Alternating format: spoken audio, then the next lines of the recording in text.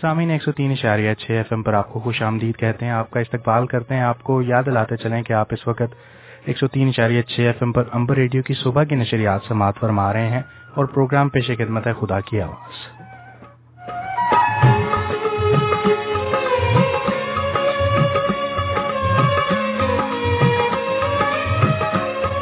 और सामीन ये वो प्रोग्राम है जो हर सहर इतवार को सुबह 8 बजे से लेकर 10 बजे तक आपकी खिदमत में पेश किया जाता है।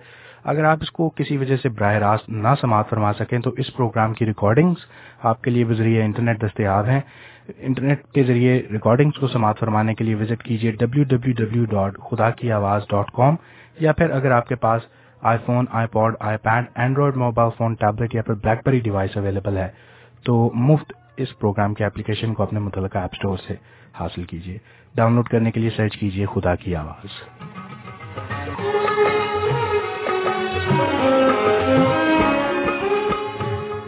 सामीन आज मोरखा 6 जनवरी सन 2013 है। साल नौ का आज पहला प्रोग्राम है।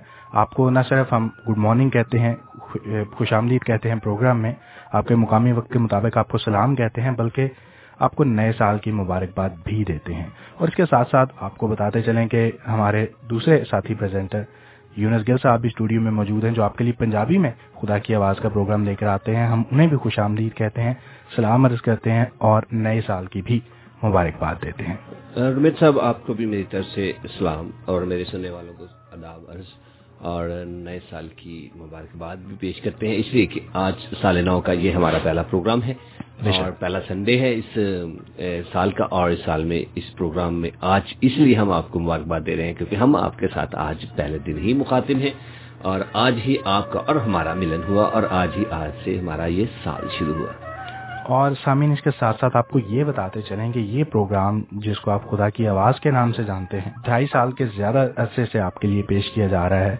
2010 में इसकी इब्तिदा की गई, फिर 2011 का नया साल हमने इसी प्रोग्राम में इसी प्लेटफॉर्म पे मनाया आप लोगों के साथ, और फिर इसी तरह सन 2012 का भी नए साल का खसूसी प्रोग्राम आपकी खिदमत में पेश किया गया और आज हम 2013 का पहला प्रोग्राम आपकी खिदमत में पेश कर रहे हैं। खुदावंद आपको बड़ी बरकत दे। हम आपके तहे दिल से ममनून हैं कि आप अपने कीमती वक्त में से वक्त निकाल कर इस प्रोग्राम को सुनते हैं। हमारे बहुत सारे सुनने वाले दुनिया भर से राब्ता भी करते हैं, बड़ी मोहब्बत का इजहार करते हैं, बहुत सारी दुआएं देते हैं। हम आपके लिए दुआगो हैं, हम आपके शुक्रगुजार हैं। खुदा करे कि आप इसी तरह प्रोग्राम को सुनते रहें। खुदावंद आपको बड़ी बरकत दे इस प्रोग्राम की समाअत के जरिए से भी।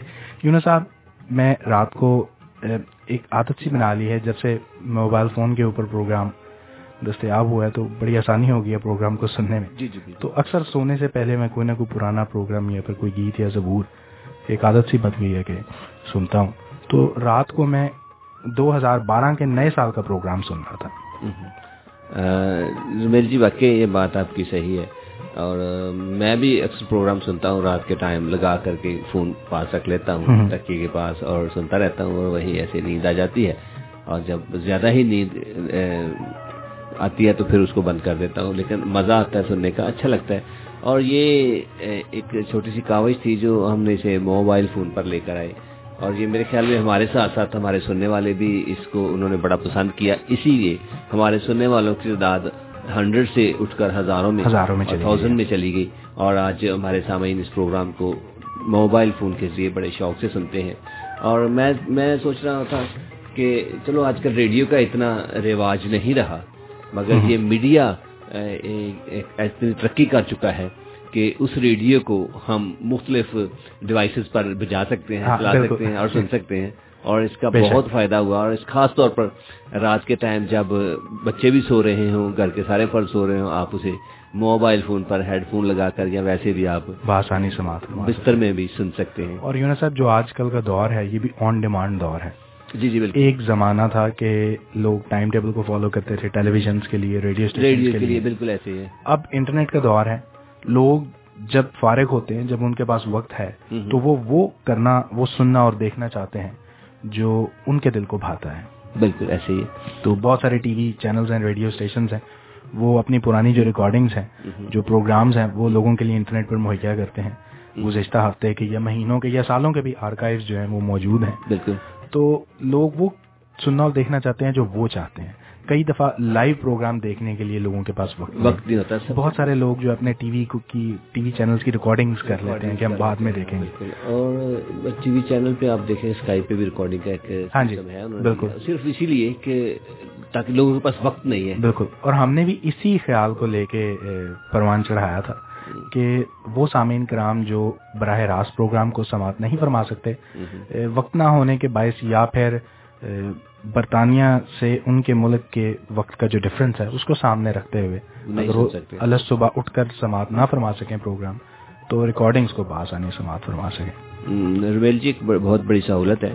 اس کے علاوہ یہ بھی ہے کہ اگر آپ کے پاس وقت نہیں ہے, آپ نہیں سن سکتے, آپ کسی بھی وقت, یہ بہت بڑی سہولت ہے, کسی ٹائم بھی سن سکتے ہیں. ایک اور اس کا بڑا فائدہ ہے آن ڈیمانڈ کا. آپ نے لفظ یوز کیا, آپ آن ڈیمانڈ, آپ کو کیا چاہیے, آپ کیا سننا چاہتے ہیں. مثال کے طور پر جیسے ابھی میں گزشتہ رات کو پچھلے سال کے نئے سال کا پروگرام یہ آپ کو سننا تھا کہ اس وقت ہم نے پروگرام کیسا کیا تھا اور آج ہم اس کو کیسے کریں گے. اور اس کے علاوہ آپ کوئی بھی سیزن ہے, سیزنلی ہے, کرسمس ہے, تو ابھی کرسمس کے پروگرام نہیں آئے لیکن آپ سننا چاہتے ہیں کرسمس کے بارے میں, آپ آنے والے وقت کے بارے میں دیکھنا چاہتے ہیں کہ یار کیسے کرسمس کیا ہوتا ہے کیا نہیں ہے نا, تو آپ اس کے ایڈوانس میں پروگرام سن سکتے ہیں پچھلے سال والے. بے شک. اور جیسے آپ ایک دن پتہ نہیں میرے خیال میں کسی کے ساتھ گفتگو کر رہے تھے, میں بھی پاس کھڑا تھا, مجھے یاد نہیں ہے, تو آپ اس کو یہی کہہ رہے تھے کہ اگر آپ گڈ فرائیڈے کا پروگرام سننا چاہتے ہیں تو ویب سائٹ پہ جائیں, پچھلے سال کا پروگرام مل جائے گا, آپ کو گائیڈ لائن مل جائے گی, وہاں سے آپ کی خوراک جو آپ چاہتے ہیں آپ کو مل جائے گی. بالکل.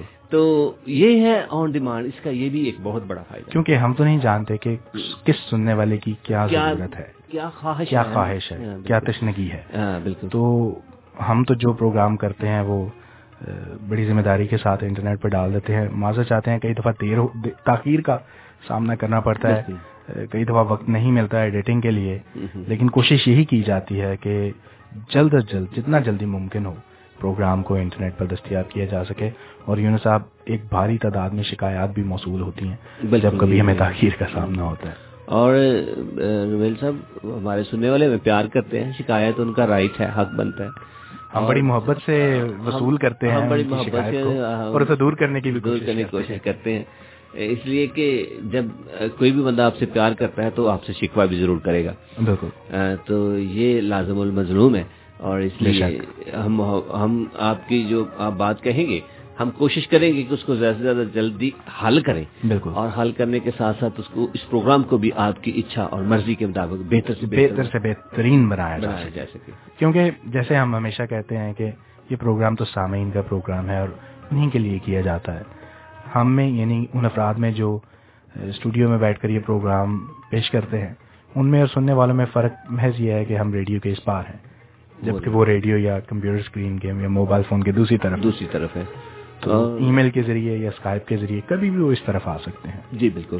سامعین, آپ نے چھوٹی سی گفتگو سنی, اسی دوران ایک بات میرے سامنے آئی ہے. میں آپ سے یہی بھی ریکویسٹ کروں گا, اگر آپ چاہتے ہیں کہ پروگرام آپ کی مرضی کے مطابق کیا جائے یا کچھ اس میں آپ تبدیلی چاہتے ہیں تو ضرور فون کیجیے گا, کیونکہ ہم چاہیں گے کہ وہ چیز پیش کریں جو آپ لوگوں کو پسند ہے. اگر آپ چاہتے ہیں کسی خاص موضوع پر پاک کلام کو کھولا جائے تو آپ اس موضوع کو بھی ہمارے لکھیں. ہم کوشش کریں گے کہ ہم اپنے پاسٹر جی سے, خداوند کے خادم سے ریکویسٹ کریں کہ اس موضوع کو لے کر آئیں تاکہ یہ آپ تک پہنچایا جا سکے اور آپ خداوند کے پاک کلام کو سیکھ سکیں یا اس پروگرام کو بہتر سے بہتر بنا سکیں. اور اس کے لیے رومیل جی آپ کچھ تفصیلات بتائیں گے کیسے رابطہ کیا جا سکتا ہے. سامعین, اگر آپ ٹیلی فون کے ذریعے پروگرام کا حصہ بننا چاہیں تو نمبر نوٹ فرمائیے 01922 722 707. اگر آپ سلطنت برطانیہ سے بعید ہیں اور بذریعہ انٹرنیٹ اس پروگرام کو سماعت فرماتے ہیں تو بین الاقوامی ملکی کوڈ کو ساتھ نمبر کے ملانا نہ بھولیے گا. انٹرنیشنل کنٹری کوڈ کے ساتھ نمبر نوٹ فرمائیے 0044 1922 722 707. یا پھر اگر آپ اسکائپ کو استعمال کرتے ہیں تو بہترین ذریعہ ہے, ضرور اسے استعمال کیجیے. ہمارے سے رابطہ کرنے کے لیے بھی ہمیں ایڈ کیجیے. خدا کی آواز اس پروگرام کا اور اس پروگرام کے منتظمین کا آئی ڈی ہے, جس کو استعمال میں لاتے ہوئے آپ پروگرام میں شامل ہو سکتے ہیں, یا پھر اس کے ذریعے اپنا میسج ہم تک پہنچا سکتے ہیں. یا پھر اگر آپ ای میل کے ذریعے رابطہ کرنا چاہیں تو خدا کی آواز @gmail.com, یا پھر فیس بک کے ذریعے facebook.com/خدا کی آواز ہمارا پیج ہے. جی رومیل جی، بہت اچھے طریقے سے میں آپ کو بتا دوں، ٹیلی فون جو رومیل نے بتایا اس کے لیے میں آپ کو کہوں گا کہ دوران پروگرام یعنی کہ 8 بجے سے لے کر 10 بجے تک آپ اس ٹیلی فون پر رابطہ قائم کر سکتے ہیں لائیو پروگرام کے لیے، اور اس میں ہم یہاں بیٹھے ہوتے ہیں آپ کی بات سننے کے لیے، آپ سے بات کرنے کے لیے، تو اسی دوران آپ فون کر سکتے ہیں۔ باقی وقت میں آپ ہمیں ای میل کر سکتے ہیں، فیس بک کے ذریعے آپ ہمیں اپنا میسج پیسٹ کر کے اپنی بات بتا سکتے ہیں یا اپنی جو رائے ہے وہ دے سکتے ہیں۔ اور یہ ذرائع ہیں آج کل جدید ذرائع ہیں، جیسے کہ آپ موبائل فون پر بھی ای میل کر سکتے ہیں، بیٹھے بیٹھے موبائل فون پر کلک کریں اور وہاں سے ای میل میسج کر دیں، کوئی بھی کسی بہت سے ذرائع ہیں۔ ہمارے سامعین بہت اچھی طرح واقف ہیں ان چیزوں سے اور بڑے ایڈوانس ہیں ہمارے سننے والے۔ ہاں جی، ٹیکنالوجی کو لے کے ٹیکنالوجی آج اسی ملک میں نہیں، کیونکہ یہ ترقی یافتہ ملک ہے، یہاں ہی نہیں بلکہ دنیا کے ہر ملک میں یہ بہت ہی اچھے طریقے سے بہت ہی اونچے لیول پہ اویلیبل ہے۔ جیسے پاکستان میں ہر جگہ پہ آپ دیکھیں جو ٹیکنالوجیکل ریولیوشن ہے یونس صاحب، یہ پوری دنیا جو ہے وہ اسے آبزرو کر رہی ہے۔ نہ صرف یہ کہ جن ممالک کو ہم ترقی یافتہ ممالک کہتے ہیں، جو ترقی پذیر ممالک ہیں، وہ بھی اس کی دوڑ میں بہت زیادہ آگے ہیں۔ وہ ٹیکنالوجی کو ایک فرق طریقے سے استعمال کر رہے ہیں۔ جو ترقی یافتہ ممالک ہیں وہ ٹیکنالوجی کو ایک فرق طریقے سے استعمال کر رہے ہیں۔ اویلیبلٹی ہے لیکن اویلیبلٹی ہر چیز کی ہے۔ جی بالکل۔ تو خداوند کا شکر ہو کہ خداوند نے اپنے لوگوں کو اتنی صلاحیات سے نوازا ہے اور دنیا میں اتنا علم بخشا ہے کہ ہم وہ استعمال کرنے کے ذریعے سے بھی خداوند کے نام کو جلال دے سکے اور خداوند کے نام کا پرچار کر سکے، آپ کو پربھو یسوع کے بارے میں بتا سکے۔ اور یہ پروگرام کا مقصد صرف یہی ہے کہ آپ خداوند یسوع المسیح کو اور خداوند کے پاک کلام کو بہتر سے بہتر طور پر جانیں۔ بے شک۔ یونس صاحب، ایک پچھلے ہفتے کے دوران ایک ٹیلی فون کال آئی، انہوں نے پوچھا کہ آپ کا غیر مسیحی تھے، انہوں نے دریافت کرنا چاہا کہ یہ پروگرام اس پروگرام کی تھیم کیا ہے، کس بارے میں ہے یہ پروگرام۔ تو انہیں بتایا گیا کہ یہ پروگرام خداوند یسوع المسیح، جنہیں ہمارے بعض دوست حضرت عیسیٰ کے نام سے بھی جانتے ہیں، ان کی خوشخبری جو ہے اس کو لوگوں تک لے کے جانا ہے، اس پروگرام کا مقصد ہے۔ تو انہوں نے دریافت کیا کہ خوشخبری، آپ اس کو اگر تھوڑا سا اس پہ الیبوریٹ کریں، تھوڑا سا اس پہ مزید بتائیں کہ کیا خوشخبری ہے۔ تو خوشخبری یہی ہے کہ خداوند یسوع المسیح، جن کا جنم دن ہم نے کچھ دن پہلے منایا، وہ اس دنیا میں آئے، اور اس لیے آئے تاکہ ہم سب زندگی پائیں اور کثرت کی زندگی پائیں، تاکہ گناہ سے ہمیں چھٹکارا ملے، ہماری مخلصی کا بندوبست ہو، تاکہ ہم شیطان کی، جو ابلیس کی سلطنت ہے، اس سے نکل کر خدا تعالیٰ کی سلطنت میں داخل ہوں۔ جی سامعین، میں آپ کو بتاتا چلوں، ہم سے مراد یہ نہیں ہے کہ وہ صرف کرسچن اور مسیحی لوگوں کے لیے آئے تھے، وہ ساری دنیا کے لیے، ہر انسان کے لیے۔ پربھو یسوع نے اپنے زندگی میں یہ بتایا کہ انہوں نے کہا کہ میں گنہگاروں کو بچانے کے لیے آیا ہوں۔ وہ ہر ایک سے محبت کرتا ہے۔ وہ کہتا ہے، خدا یسوع مسیح نے کہا کہ تندرستوں کو طبیب کی ضرورت نہیں، بلکہ بیماروں کو ہے۔ وہ یہ نہیں ہے کہ میں کسی اور مذہب سے تعلق رکھتا ہوں، میں بہت گنہگار ہوں، میرے لیے نہیں آیا تھا، ہر کے لیے۔ اگر ہم آج بھی اسے دل سے قبول کریں، اس کے پاس جائیں، تو وہ معاف کرنے میں قادر ہے۔ اور یونس صاحب، جیسے آپ نے طبیب کی بات کی ہے، تو جب ہم طبیب کے پاس جاتے ہیں، دنیاوی طبیب کو ہی مثال سامنے رکھ لیں، تو مذہب، رنگ، فرقے، نسل سے بالاتر ہو علاج کیا جاتا ہے۔ بالکل ایسا۔ اگر برصغیر پاک و ہند سے اگر تعلق ہے، تو میرا جو طبیب ہے وہ انگریز بھی ہو سکتا ہے، امریکن بھی ہو سکتا ہے، بالکل ایسے، کسی فرق رنگ کا بھی ہو سکتا ہے، لیکن وہ میرا علاج جو ہے وہ اسی جذبے سے کرے گا جو کہ اس نے سیکھا ہے اور اسے سکھایا گیا ہے، یا جو اس کا کام ہے کرنے والا۔ اسی طرح جب ہم اس طبیب کی بات کرتے ہیں، اس ڈاکٹر کی بات کرتے ہیں، جیسے ہمارے بعض دوست حضرت عیسیٰ کے نام سے بھی جانتے ہیں اور ہم اسے یسوع المسیح کہتے ہیں، وہ بھی آپ کا رنگ، نسل، فرقہ، مذہب نہیں دیکھتا، لیکن آپ کے ایمان جو ہے وہ انتہائی ضروری ہے۔ بالکل۔ اگر آپ اپنے طبیب کے پاس جاتے ہیں تو آپ یہ ذہن میں رکھ کر جاتے ہیں کہ بہتری کی توقع رکھ کے جاتے ہیں، ڈاکٹر ہے اور یہ میری بیماری کو اچھی طرح پہچان لے گا، کوئی نہ کوئی حل نکالے گا۔ اور جب اس طرح سامعین ہم خدا یسوع المسیح کے پاس جاتے ہیں تو ہمیں اسی ایمان کے ساتھ جانا چاہیے کہ جب ہم جا رہے ہیں تو وہ سب کچھ کرنے میں قادر ہے۔ وہ تو ڈاکٹروں کا ڈاکٹر، حکیموں کا حکیم، اور بادشاہوں کا بادشاہ، خداوندوں کا خدا۔ بے شک۔ تو اس کے پاس ہر مرض کا علاج ہے، ہر پریشانی کا علاج ہے, بالکل ہر تکلیف کا علاج ہے, پر بیچ میں فرق یہ ہے کہ ہمیں جانا ہے ایمان کے ساتھ. بے شک ایمان جو ہے وہ ایک شرط ہے, یہ ایک شرط ہے, یہ بہت بڑی شرط ہے. جب آپ ایمان کے ساتھ جائیں گے تو میرا یہ ایمان ہے کہ آپ ضرور شفا کے ساتھ آئیں گے اور ضرور اس کے حضور سے خالی نہیں لوٹیں گے, سب کچھ لیں گے, سب کچھ پائیں گے, فقط ایمان کے ساتھ. اچھا یونس صاحب, یہ بھی ایک بڑا انٹرسٹنگ ٹاپک ہوگا, کس دن کوشش کریں گے کہ اس کے اوپر بھی بات چیت کریں, بلکہ پادری صاحب کا اوپینین لیں اس بارے میں, کیونکہ بعض لوگ کئی دفعہ اس پہلو کو بھی سامنے رکھتے ہیں کہ ایمان تو ٹھیک ہے, ضروری ہے, ایمان رکھتے ہیں تو ہمیں شفا ملتی ہے وغیرہ وغیرہ کچھ بھی, لیکن بعض بے ایمانوں کو بھی ایمان لانے سے پہلے ہی خداوند ان پر بہت زیادہ مہربان ہو جاتا ہے, اور وہ ایمان بعد میں لے کر آتے ہیں. تو بے شک اس چیز کا جواب اس سوال میں ہی ہے کہ ان پر خداوند مہربان ہوتا ہے, وہ پھر بعد میں ایمان لے آتے ہیں, ایمان تو لے آتے ہیں, لیکن اس پہ چاہیں گے کہ کس دن ذرا تھوڑی سی تفصیل سے اس بات پر پوچھیں اور اس بات پر ان سے بات کریں گے, ان سے سنیں گے خداوند کے پاک کلام کی, اس کے اندر کیا بیت ہے, کیا مرضی ہے. اور رومیل جی ایک چھوٹی سی بات اسی میں شیئر کرتا چلوں, جب ہم یہ سوچتے ہیں نا کہ ان لوگوں کو بھی شفا مل جاتی ہے, یہ خدا کے کام ہے. بالکل, اور دیکھیں نا یہی سوال میں نے کہا تھا کہ جواب ہے کہ شفا پہلے مل جاتی ہے, برکت پہلے مل جاتی ہے, مہربانی پہلے ہو جاتی ہے, لیکن ایمان بعد میں لے کر آتے ہیں. لیکن خدا جانتا ہے کہ ان کو اس چیز کی ضرورت ہے, اور پر خدا تو رحم کرنے والا خدا ہے. بالکل, وہ کسی کی بھی ہلاکت نہیں چاہتا. ہمیشہ اس کا مقصد یہی ہے کہ ہر ایک انسان کی ایک تو توبہ تک نوبت پہنچے اور ہر ایک زندگی بچے, اور لوگوں کو اپنی طرف کھینچنے کے لیے, اپنے پاس لے آنے کے لیے, جسے خدا پیار کرتا ہے ضرور لے آتا ہے کسی بھی طریقے سے. بالکل, چاہے اس کو ایمان لانے سے پہلے شفا دے دے, چاہے بعد میں, لیکن یہ فضل کی بات ہے.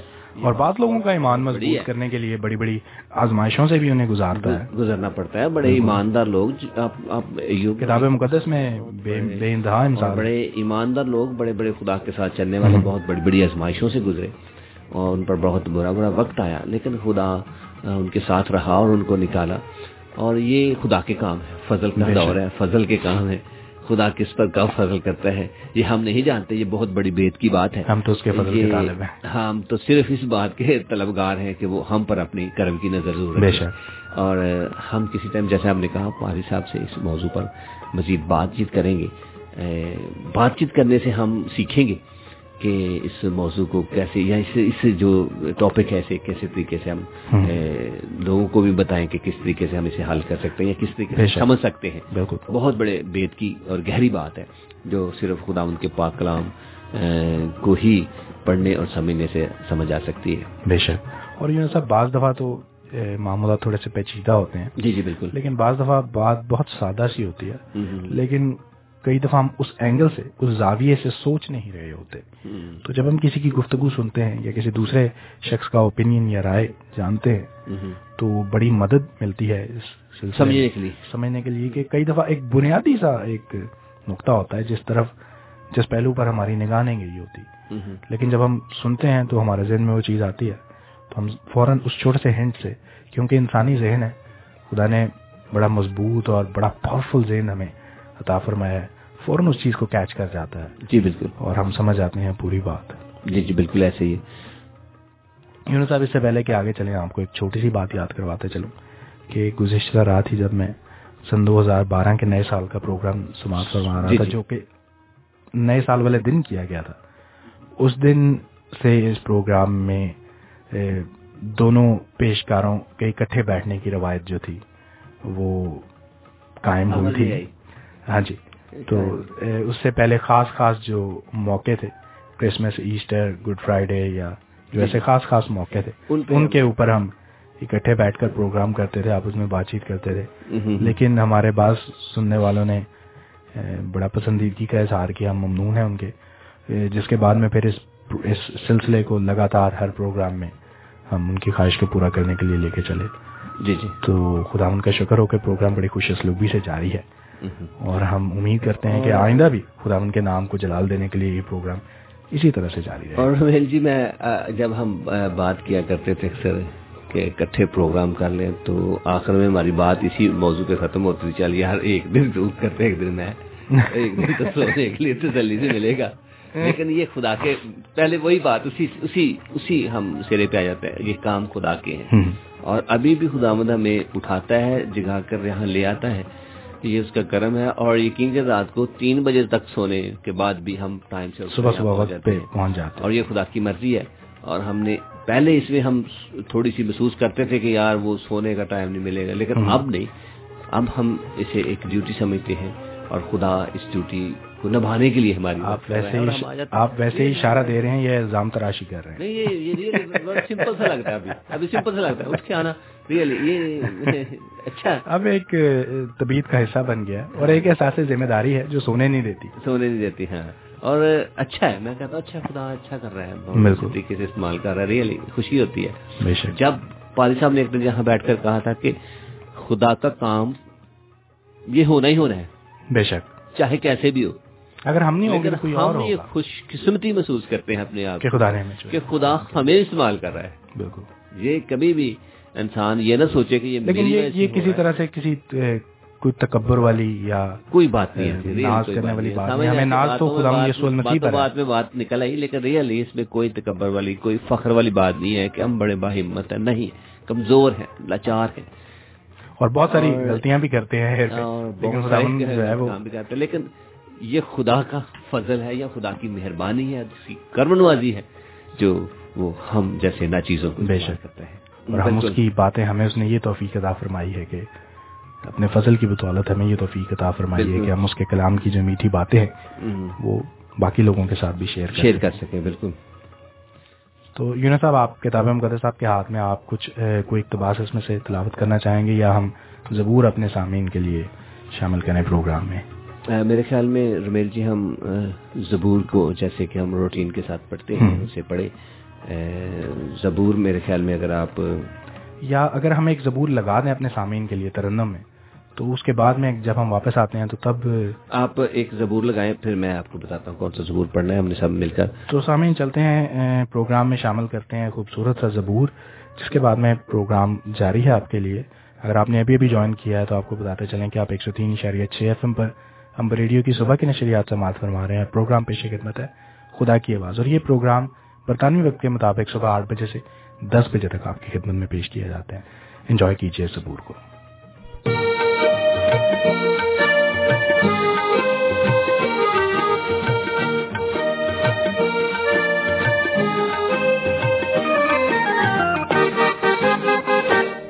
میں خوش ہویا جد مینوں آہتن لگے, میں خوش ہویا جد مینوں آہتن لگے, کہ آؤ یہوہ دے کر چلیے, کہ آؤ یہوہ دے کر چلیے, میں خوش ہویا جد مینوں آہتن لگے.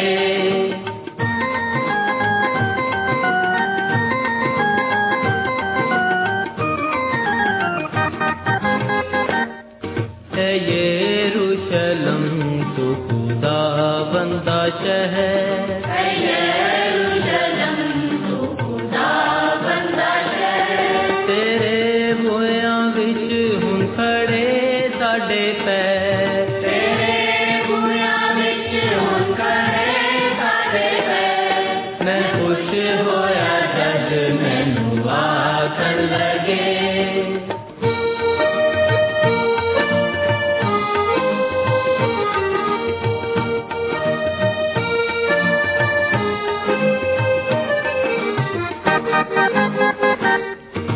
یروشلم تو عجائب بنی, یروشلم تو عجائب بنی, تیری ساری وسوں ہے ڈاڈی گنی, تیری ساری وسوں ہے ڈاڈی گنی, میں خوش ہویا جد مینوں آکھن لگے. 103.6 FM, Amber Radio. Call Amber Radio on 01922 722 707.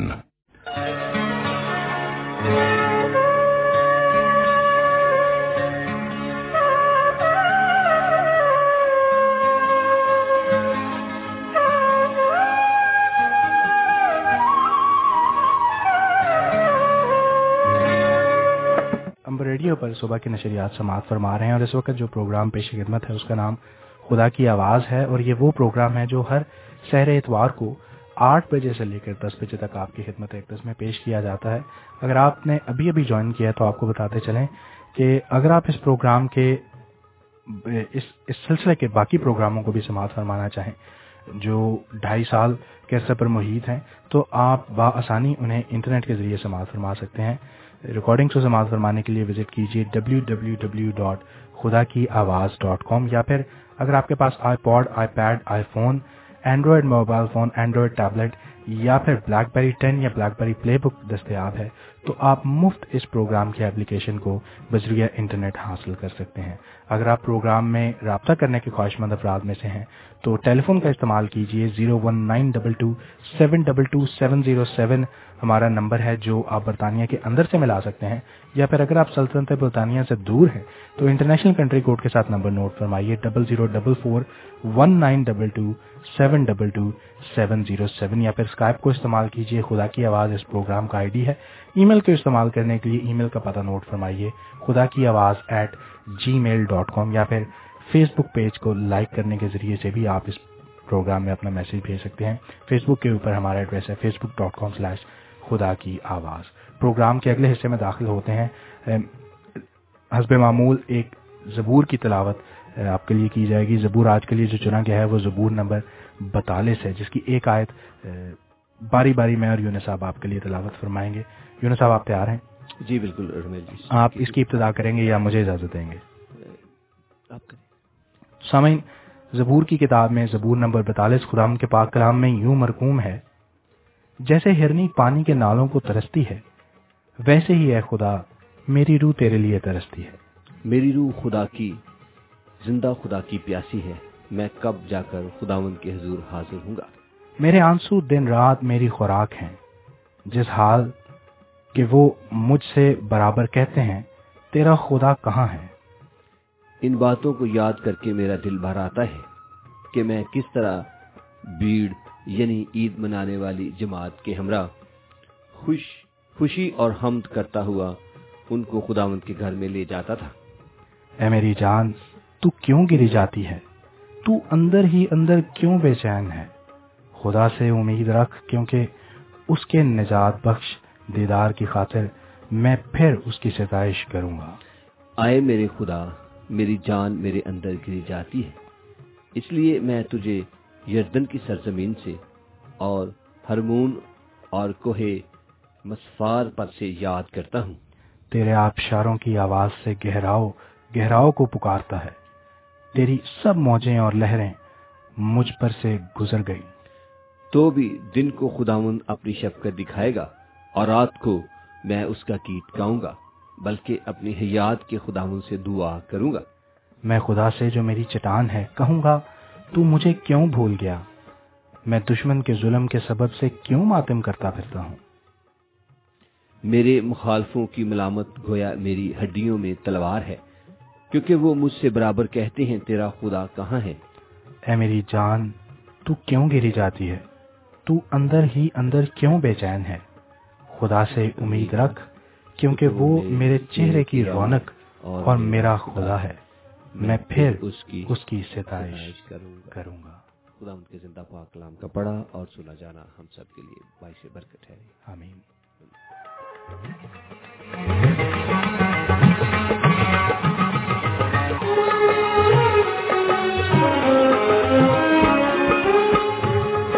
सामीन, अब वक्त हुआ जाता है कि हम प्रोग्राम के अगले हिस्से में दाखिल हैं। हमारे साथ इज़्ज़त माब जनाब पादरी लूथर फयाज सैमुअल तशरीफ फरमाए, जो Saint Matthew's Asian congregation Walsall Church of England से तशरीफ लेकर आए हैं। पादरी साहब आपको गुड मॉर्निंग कहते हैं, खुश आमदीद कहते हैं और साथ ही साथ नया साल भी मुबारक कहते हैं। शुक्रिया रमेश साहब और शुक्रिया यूनुस साहब। मैं आपको गुड मॉर्निंग कहता हूँ और खुदा यीशु मसीह में एक मरतबा आप سب سے پھر ملاقات کر کے خوشی حاصل ہوئی ہے اور یہ نئے سال کی یہاں پر پہلی ملاقات ہے. ہاں جی. اور میں آپ کے ساتھ مل کر اپنے تمام سننے والوں کو اور اگر یہ پروگرام دیکھنے کے مرحلے سے گزر رہا ہے تو تمام دیکھنے والوں کو بھی نیا سال مبارک کہتا ہوں اور خدا یسوع مسیح میں سلام کہتا ہوں. جب میں آ رہا تھا تو بڑا خوبصورت زبور چل رہا تھا. میں خوش ہویا جد مینوں آکھن لگے کہ آؤ یہوہ دے گھر چلیے. آپ نے بڑے خوبصورت طریقے سے پاک کلام کے ذریعے سے لوگوں کو خوشی دی ہے اور یاد دلایا ہے کہ آج یہوہ کے گھر جانے کا دن ہے. جی بے شک. آگے چلیے. پر صاحب ہم بات چیت کر رہے تھے میں اور یونس صاحب آپ کے آنے سے کچھ دیر قبل کہ گزشتہ سال نئے سال کا جو خاص پروگرام تھا اس میں اس چیز کی ابتدا رکھی گئی تھی کہ جو سب پروگرام کے منتظمین ہیں جو پیشکار ہیں وہ مل کے بیٹھیں اور اکٹھے پروگرام کو پیش کریں. تو سن 2012 کے نئے سال کا پروگرام بھی ہم تینوں افراد نے مل کر اکٹھے کیا تھا. مجھے لگتا ہے اس سے پچھلا بھی اور اس سے پچھلا بھی اکٹھا ہی کیا گیا تھا. بے شک. کہ ہم جلد ہی 3 سال مکمل کرنے والے ہیں اور پتہ بھی نہیں چلا. تو 2010 میں پروگرام کی ابتدا رکھی گئی. پھر 11 12 اور اب 2013 میں ہم داخل ہو چکے ہیں. ہاں جی نے زندگی دی ہے اور ہم 2013 میں داخل ہو چکے ہیں. ایکچولی پاسب رومیل کا مقصد یہ کہنے کا تھا کہ جو پچھلے سال والا پروگرام تھا اس کے بعد سے ہم نے ہر پروگرام اکٹھا ہی کیا. باری نہیں تو یونس صاحب وہ نا میں نے تو یونس صاحب سے یہ بھی پوچھا تھا. یونس صاحب نے ذکر کیا کہ پہلے ہم کہتے تھے کہ ایک دن سونے کے لیے مل جاتا ہے. تو ذرا انہوں نے بڑی کریدنے کی کوشش کی بات کو. تو میں نے یہ ہلکا سا یہ دریافت کیا کہ آپ ذکر کر رہے ہیں یا شکایت کر رہے ہیں یا گلہ کر رہے ہیں. تو جواب تو ہمارے سامعین ڈھونڈیں گے اور ہم بھی ڈھونڈیں گے کہ اکٹھے پروگرام کرنا ہماری خوشی ہے, خداوند کی مرضی ہے, یا ہمارے سامعین کی خوشی ہے. یہ اس کا جواب ایک ہونا چاہیے اور وہ مجھے نہیں پتا کیا ہے. یقیناً بھائی صاحب یہ پروگرام جو ہے اس کو مل کر کرنا بھی ہم نے سامعین کی خواہش کو مد نظر رکھ کے ہی ہم نے آغاز کیا. میں سمجھتا ہوں یہ تینوں ہی باتیں خداوند کی خوشی بھی ہے, مرضی ہے اس میں, ہمارے سامعین کی بھی اور ہماری اپنی بھی. تو خداوند کی تعریف ہو, خداوند کے نام کو جلال ملے. شکریہ بھائی صاحب, آپ پھر ایک دفعہ آپ نے پھر اپنے قیمتی وقت میں سے وقت نکال کر ہمیں وقت دیا ہے. خداوند آپ کو بڑی برکت دے. آپ کو ایک دفعہ پھر خوش آمدید کہتے ہیں. شکریہ. تو چلتے ہیں پروگرام کے اگلے حصے کی جانب. موقع ہے کہ آپ سامعین سے بات چیت کیجیے. ٹھیک ہے, شکریہ. تو میں پاک کلام کا تھوڑا سا حصہ تھوڑی دیر کے لیے آپ کے سامنے رکھنا چاہتا ہوں. یہاں خداوند یسوع مسیح کی پیدائش کے بعد مریم اور یوسف یعنی خداوند یسوع مسیح کے جو ماں باپ تھے وہ خداوند یسوع مسیح کو ہیکل میں لے کر آتے ہیں, جہاں پر ایک بہت بزرگ شخص نے جس کا نام شمعون تھا, اور وہ آدمی راست باز, خدا ترس اور اسرائیل کی تسلی کا منتظر تھا, اور روح القدس اس پر تھا, اور اس کو روح القدس سے آگاہی ہوئی تھی کہ جب تک تو خداوند کے مسیح کو دیکھ نہ لے موت کو نہ دیکھے گا. وہ روح کی ہدایت سے ہیکل میں آیا, اور جس وقت ماں باپ اس لڑکے کو یعنی خداوند یسوع مسیح کو اندر لائے تاکہ اس کے لیے شریعت کے دستور پر عمل کریں, تو اس نے یعنی شمعون نے خداوند یسوع مسیح کو اپنی گود میں لیا اور خدا کی حمد کر کے کچھ کہا. وہ چند باتیں میں آپ کے سامنے چند آیات رکھوں گا اور اس کے بعد آگے بڑھیں گے.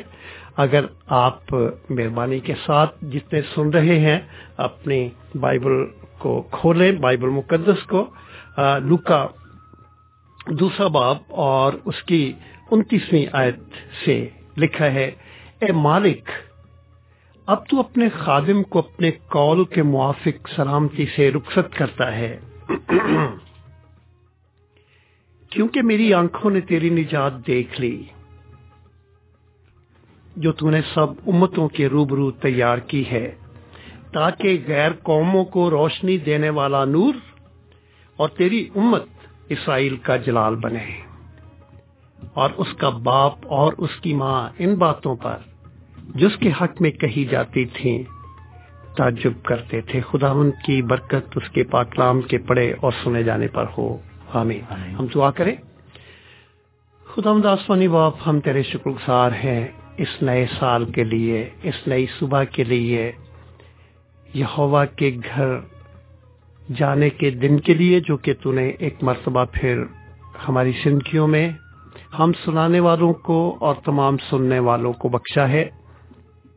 ہم روئے زمین کے اس عظیم دن کے لیے تیری تعریف اور تیری شکر گزاری کرتے ہیں، اور اس دن میں داخل ہو کر جب ہم تیرے پاک کلام کے ذریعے سے تیری آواز کو سننا چاہتے ہیں تو خداوند ہم اپنی سماعت کو تیرے سپرد کرتے ہیں. خداوند تو ہماری سماعت کے ذریعے سے اپنے پاک کلام کو ہماری زندگیوں میں جگا دے. یسوع نام کا وسیلہ دے کر مانگتے ہیں، آمین. سامعین، میں آپ کی خدمت میں ہم یہ خدا کی آواز پروگرام کے ذریعے سے گزرے ہفتے ایک بہت خاص بات کو آپ کی خدمت میں پیش کر رہے تھے، اور وہ تھا کرسمس ٹری اور اس کا جو کردار ہے وہ کرسمس کے دنوں میں یا کرسمس کی سجاوٹ میں کیا ہو سکتا ہے، کیا اس کا ایمان کے ساتھ کچھ تعلق ہے. ہم نے اس پر بڑا سیر حاصل تبصرہ کیا تھا، اور آج میں ایک دوسرے ابہام کو آپ کی خدمت میں پیش کرنا چاہتا ہوں. اور بہت سارے لوگوں کے لیے یہ جو ابہام ہے، یہ جو بات ہے جو کہ آج آپ کی خدمت میں ہم پیش کرنے کو ہیں، یہ ہے کرسمس فادر. آج ہم تھوڑی دیر کے لیے اس کو آپ کی خدمت میں پیش کریں گے، اور آپ کی خدمت میں یہ ہم بڑے کھول کر بیان کرنا چاہتے ہیں کہ کرسمس فادر کا کلٹ، کرسمس فادر کی رسم، کرسمس فادر کی جو ہم دیکھتے ہیں، یہ رواج کہاں سے پڑا، کیوں پڑا، مسیحیت کے ساتھ اس کا کیا تعلق ہے، کرسمس کے ساتھ اس کا کیا تعلق ہے. ہم اس پر آج تھوڑی دیر کے لیے بات کرنا چاہتے ہیں. میں آپ کی خدمت میں ایک اس زندگی کی حقیقت جو کہ ہم اس روئے زمین پر گزار رہے ہیں وہ پیش کرنا چاہتا ہوں کہ ہمارے ارد گرد اس طرح کے ابہام، اس طرح کی باتیں، اس طرح کی رسمیں پھیلی ہوئی ہیں جو بس پھیل چکی ہیں. کسی نے کوئی بات کی، کسی نے کچھ کیا، اور وہ بات ہوتے ہوتے ایک رسم، ایک دستور کا درجہ اختیار کر گئی. ہمارے بچپن کے دنوں میں یہ بات ہوا کرتی تھی کہ یہ جو چاند ہے اس پر ایک بڑھیا ہے جو کہ چرخہ کاٹ رہی ہے، اور صرف بچے ہی نہیں اس بات سے محظوظ ہوا کرتے تھے، لیکن بڑے بھی اس کو بڑے شوق سے بچوں کو کہانی کے طور پر سنایا کرتے تھے. اور اس کے بعد پھر ہم فلمی گیتوں میں بھی سنتے ہیں، عام جو ہماری لوک کہانیاں ہیں اس میں بھی سنتے ہیں کہ چاند پر ایک ماموں بھی رہتا ہے جو بور کے لڈو لاتا ہے. چندا ماما. چندا ماما. اس طرح کی جو باتیں ہیں جب یہ معاشروں میں، سوسائٹی میں اٹھتی ہیں اور کبھی ان پر ریسرچ نہیں کی جاتی ہے تو یہ ہماری سوسائٹی کا، معاشرے کا ایک حصہ بن جاتی ہیں. اسی طرح کی جو رسم ہے، یعنی کہ کرسمس فادر کی رسم ہے، وہ بھی ہمارے معاشرے کا حصہ بن چکی ہے، خصوصیت کے ساتھ مغربی معاشرے کا حصہ بن چکی ہے. اور بہت دفعہ اس سے بڑی ٹھوکر لگتی ہے کیونکہ ہم کرسمس میں لوگوں کو ایسا محسوس کرنے کا موقع دیتے ہیں کہ وہ سمجھے کہ شاید یہ جو کرسمس فادر کا کردار ہے یہ مسیحیوں کا ایک ایسا کردار ہے جس کے ساتھ ایمان کا یا جس کے ساتھ بائبل کا کوئی تعلق ہے. فولکلور یہ ہماری کہانیاں ہیں، معاشرتی کہانیاں ہیں جو کہ کسی نہ کسی طریقے سے ہماری سوسائٹی میں کے ساتھ ساتھ حصہ بن جاتی ہیں، اور ان کا جو کچھ ہم بعض اوقات ان کے بارے میں سوچتے ہیں ان کا حقیقت کے ساتھ دور دور کا تعلق بھی نہیں ہوتا ہے.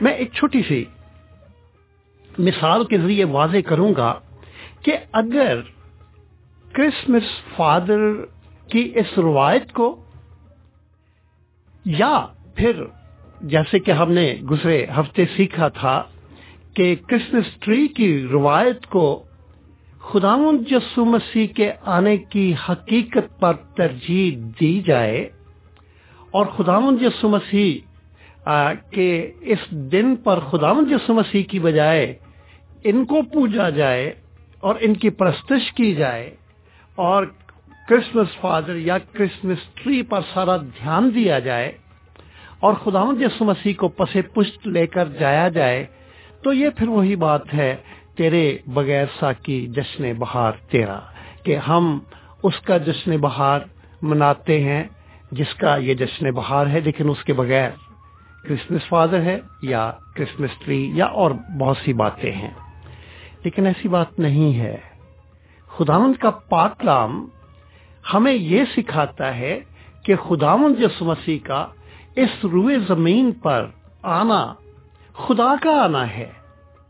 خدا بذات خود مکاشفاتی طور پر خداوند یسوع مسیح کے ذریعے سے اس دنیا پر ظاہر ہوا، اور یہ ہم نے کسی پروگرام میں کہا تھا کہ یہ کوئی اچانک بات نہیں ہوئی ہے. وقت کرتا ہے پرورش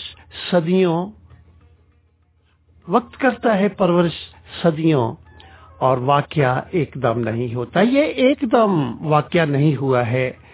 اس کا ہم نے سلسلہ جو تھا اس کو واضح کیا تھا اور آپ کی خدمت میں ایڈونٹ کے دنوں میں کہا تھا کہ یہ واقعہ جو ہے خداوند یسوع مسیح کا اس دنیا میں آنے کا واقعہ الہی واقعہ ہے، اور اس کی جڑیں اس وقت سے ہے جب خدا پاک نے آدم اور حوا کو پیدا کیا اور پھر وہ گناہ میں گر گئے. اسی وقت سے یہ جو منصوبہ الہی نجات ہے خداوند نے تشکیل دیا، اور خداوند تو ہر کام ایک وقت پر کرتا ہے. پاک کلام میں لکھا ہے اور جب وقت پورا ہو گیا، اس منصوبے کا جب وقت پورا ہو گیا تو خدا نے اپنے بیٹے کو بھیجا جو عورت سے پیدا ہوا اور شریعت کے ماتحت پیدا ہوا تاکہ شریعت کے ماتحتوں کو مول لے کر چھڑائے. یہ حادثاتی بات نہیں ہے. تاریخ دنیا کے لیے یہ الہی انتظام ہے. میں ایک چھوٹی سی مثال کے ذریعے سے اسے ظاہر کرنے کی کوشش کروں گا کہ بہت سال پہلے کی بات ہے کہ ایک کوئلے کی کان میں بہت بڑا حادثہ ہوا. کافی لوگ جو کہ وہاں پر کام کرتے تھے بچ گئے، مگر 3 آدمی نیچے کہیں گہرے گڑھے میں دب گئے اور کوئی بھی نہیں جانتا تھا کہ وہ زندہ بھی ہیں یا نہیں. جیسے جیسے وقت گزر رہا تھا اس کان میں آگ کی گرمی اور گیسز کا پریشر بھی بڑھتا جا رہا تھا. 2 دن کے بعد تلاش کرنے والی ٹیم کو جائے واردات پر جانے کی اجازت ملی، اور یہ ٹیم نیچے جا کر ان 3 لوگوں کو ڈھونڈنا چاہتی تھی جو کہ وہاں کہیں دبے ہوئے تھے، اور خطرہ تھا کہ یہ ٹیم وہاں جا رہی تھی جو کہ ان کی قبر بھی بن سکتی تھی. ایسی جگہ پر یہ ٹیم جا رہی تھی.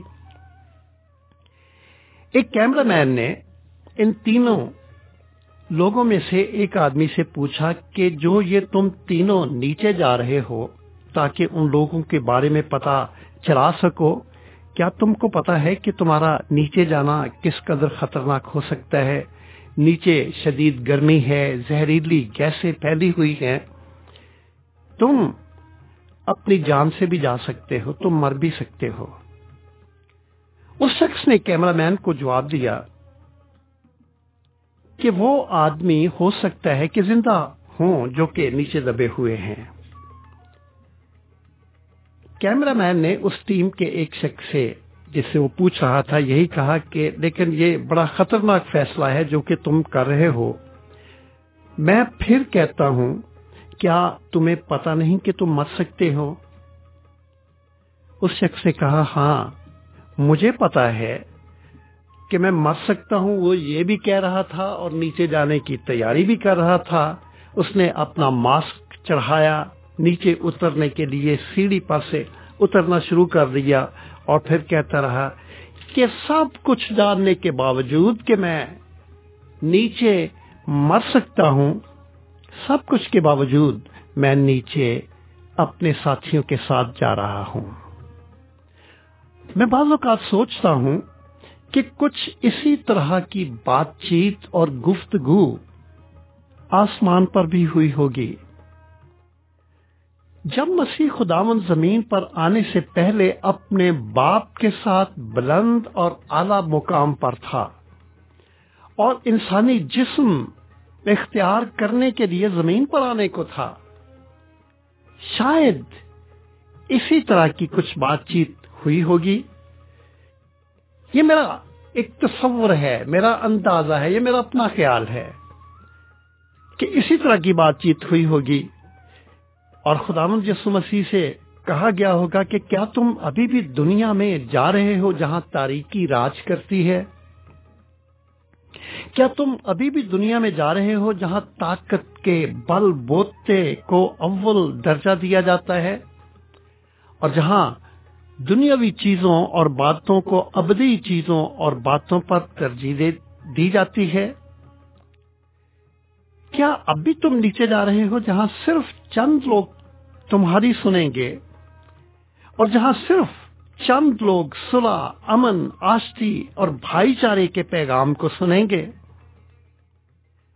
کیا تم اب بھی نیچے جا رہے ہو جبکہ تم جانتے ہو کہ تمہاری حقارت کی جائے گی، تمہیں رد کر دیا جائے گا اور تمہارے ہاتھوں پاؤں میں کیل ٹھونک کر اور پیروں میں بھالا مار کر بے دردی سے موت کے گھاٹ اتار دیا جائے گا؟ ہم کبھی بھی نہیں جان سکیں گے کہ یہ باتیں اور اس طرح کی اور کیا کیا باتیں آسمانوں پر مسیح خداوند کے ساتھ جب کہ وہ نیچے آنے کو تھا، اپنی پہلی آمد میں نیچے آنے کو تھا، جس کو ہم نے کرسمس کا نام دے کر منایا ہے۔ ہمیں نہیں جانتے اور کیا کیا باتیں ہوئی ہوں گی، لیکن خداوند یسوع مسیح کا اس دنیا میں آنے کا ایک عملی جواب ہے کہ ہاں میں اس کے باوجود بھی نیچے جا رہا ہوں اور اس کے نتیجے میں آپ اور ہم ادھر ہیں۔ یسوع اس دنیا میں آ چکا ہے۔ یسوع کی اس آمد کا اثر دنیا پر بھرپور طور سے واضح ہو چکا ہے۔ خداوند یسوع مسیح تاریکی میں یہاں پر اس جگہ پر اس دنیا میں جہاں تاریکی راج کرتی ہے آیا ہے، اور خداوند یسوع مسیح کی یہ جو پہلی آمد ہے جس کو ہم نے بھرپور طریقے سے منایا ہے، جسے ہم کرسمس کا نام دیتے ہیں، کرسمس کی تمام تقریبات میں کرسمس فادر ایک تصوراتی، افسانوی اور ذہنی کردار بن کر ابھرتا ہے جس کا حقیقت سے کوئی تعلق نہیں ہے۔ کرسمس فادر جس کو سینٹ نکلاس کا نام دیا جاتا ہے اور جو بادشاہ کرسمس فادر کہلایا، آج ہم تھوڑی دیر کے لیے اس کے بارے میں جانیں گے۔ کرسمس فادر کے بارے میں بے شمار روایات بیان کی جاتی ہیں۔ یہ کردار اس تاریک دنیا کا ایک ذہنی، تصوراتی اور افسانوی کردار ہے جس کا حقیقت سے کوئی تعلق نہیں، نہ تو تحریری طور پر کوئی ایسی قابل اعتبار اور قابل بھروسہ تحریر ہمیں ملتی ہے، لیکن روایات ہیں۔ اور میرے عزیز و روایت تو یہ چاند والی بڑیا کی بھی ہے، روایت تو چندہ ماموں کی بھی ہے۔ اب کہاں تک وہ درست ہے اور کہاں تک یہ روایت، کرسمس فادر کی روایت درست ہے؟ کرسمس فادر کے بارے میں یہ کہا جاتا ہے کہ 6 دسمبر کو اس کی عید ہے اور اس کی عید منائی جایا کرتی تھی، اور یہ کردار لوگوں کے مکانوں کی چھتوں پر ایک مکان سے دوسرا مکان، تیسرا مکان اور تمام چمنیوں کے نزدیک جاتا، اور اس کی کمر پر جو گفٹ کا اور جو کرسمس پریزنٹ کا تھیلا ہوتا تھا وہاں سے پریزنٹ نکالتا اور پھر ایک موزہ لیتا، اس میں ان پریزنٹس کو ڈال دیا کرتا تھا اور اس کے بعد چمنیوں کے نیچے گراتا تھا۔ اور یہ ایک خوبصورت ٹریڈیشن تو ہو سکتی ہے، لوگوں نے اس کی عید بھی منانا شروع کی جو کہ 6 دسمبر کی عید تھی۔ یہ ایک تاریکی کا کردار، تاریک دنیا کا ذہنی کردار تو ہو سکتا ہے، لیکن کوئی ایسی ریلائبل سورس ہمیں نہیں ملتی ہے جس کے تحت ہم کہہ سکیں کہ یہ کردار کبھی اس دنیا میں چلا پھرا کرتا تھا۔ اور اس پر ظلم یہ ہوا کہ 6 دسمبر کو جو اس کی عید تھی، تمام تر کوششیں کی گئیں اور کی جا رہی ہیں اور کی گئیں کہ اس عید کو 24 دسمبر یا 25 دسمبر تک ٹرانسفر کیا جائے، اور کیا جاتا ہے۔ اس ہستی کی عید جو کہ دنیا کا نور تھا اور دنیا کا نور ہے، جو کہ تاریکی میں چمکتا ہے، خداوند یسوع مسیح اس کی جگہ کوئی کرسمس فادر یا کوئی بھی اور جو اپنے آپ کو نور کا منبع سمجھتا ہے نہیں لے سکتا۔ ہم پھر واپس آئیں اور کرسمس فادر پر بات چیت کریں۔ یہ سب کچھ کے باوجود مغربی دنیا میں کرسمس فادر کا کردار بڑی مقبولیت حاصل کیے ہوئے ہے۔ امریکہ اور کینیڈا میں کرسمس فادر کو سینٹا کلاس کہا جاتا ہے۔ چین میں شینگڈن لارن کہا جاتا ہے۔ برطانیہ میں فادر کرسمس کہا جاتا ہے۔ فرانس میں پیرے نوئل کہا جاتا ہے۔ جرمنی میں کرائسٹ ان ڈیل یا کرائسٹ دا چائلڈ کہا جاتا ہے۔ بے شمار قسم کی روایات ہیں، زبانی کلامی روایات ہیں جو کہ پائی جاتی ہیں اس کردار کے بارے میں، جس کو مختلف ملکوں نے مختلف نام دیے ہوئے ہیں۔ ان روایات کے مطابق اس کردار کا نام سینٹ نکولاس تھا۔ یہ پیٹرا کے شہر میں پیدا ہوا اور پھر وہاں سے سفر کرتا ہوا جب یہ جوان ہوا تھا، وہاں سے بھاگا، مصر میں آیا اور بعد ازاں جبکہ کلیسیا پر شاہ ڈیو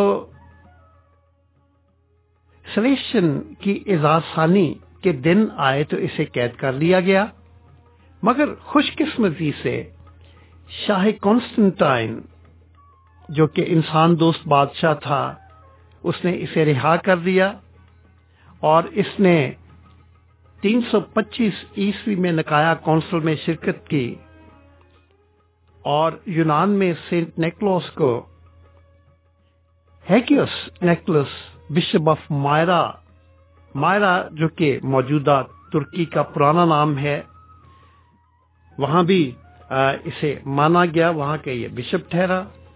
सेंट निकोलस के बारे में ये भी कहा जाता है कि इसकी वफात 350 में हुई, जैसे कि हमने बताया कि ये क्रिसमस फादर एक अफसानवी किरदार है जिसका ताल्लुक सेंट निकोलस से जोड़ा जाता है। और जब आप तारीख के औराक को पलटते हैं तो इस किरदार का जो कि तस्वराती या ज़हनी किरदार है, उस किरदार से जो कि कभी हुआ करता था, जिसका यहाँ पर मैंने तस्करा किया है, उससे कोई ताल्लुक पाया नहीं जाता है। बिशप सेंट निकोलस के बारे में तो बहुत कम पता है, तारीख उसके बारे में इतना ही कुछ बताती है जितना मैंने ढूंढ ढांड करके आपकी खिदमत में पेश किया है।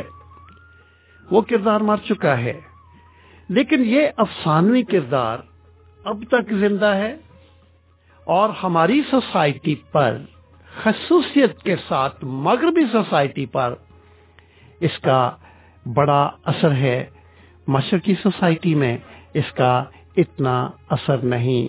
ये अपने अफसानवी और लाख तस्वराती या ख्याली वजूद के बावजूद आज भी जिंदा है।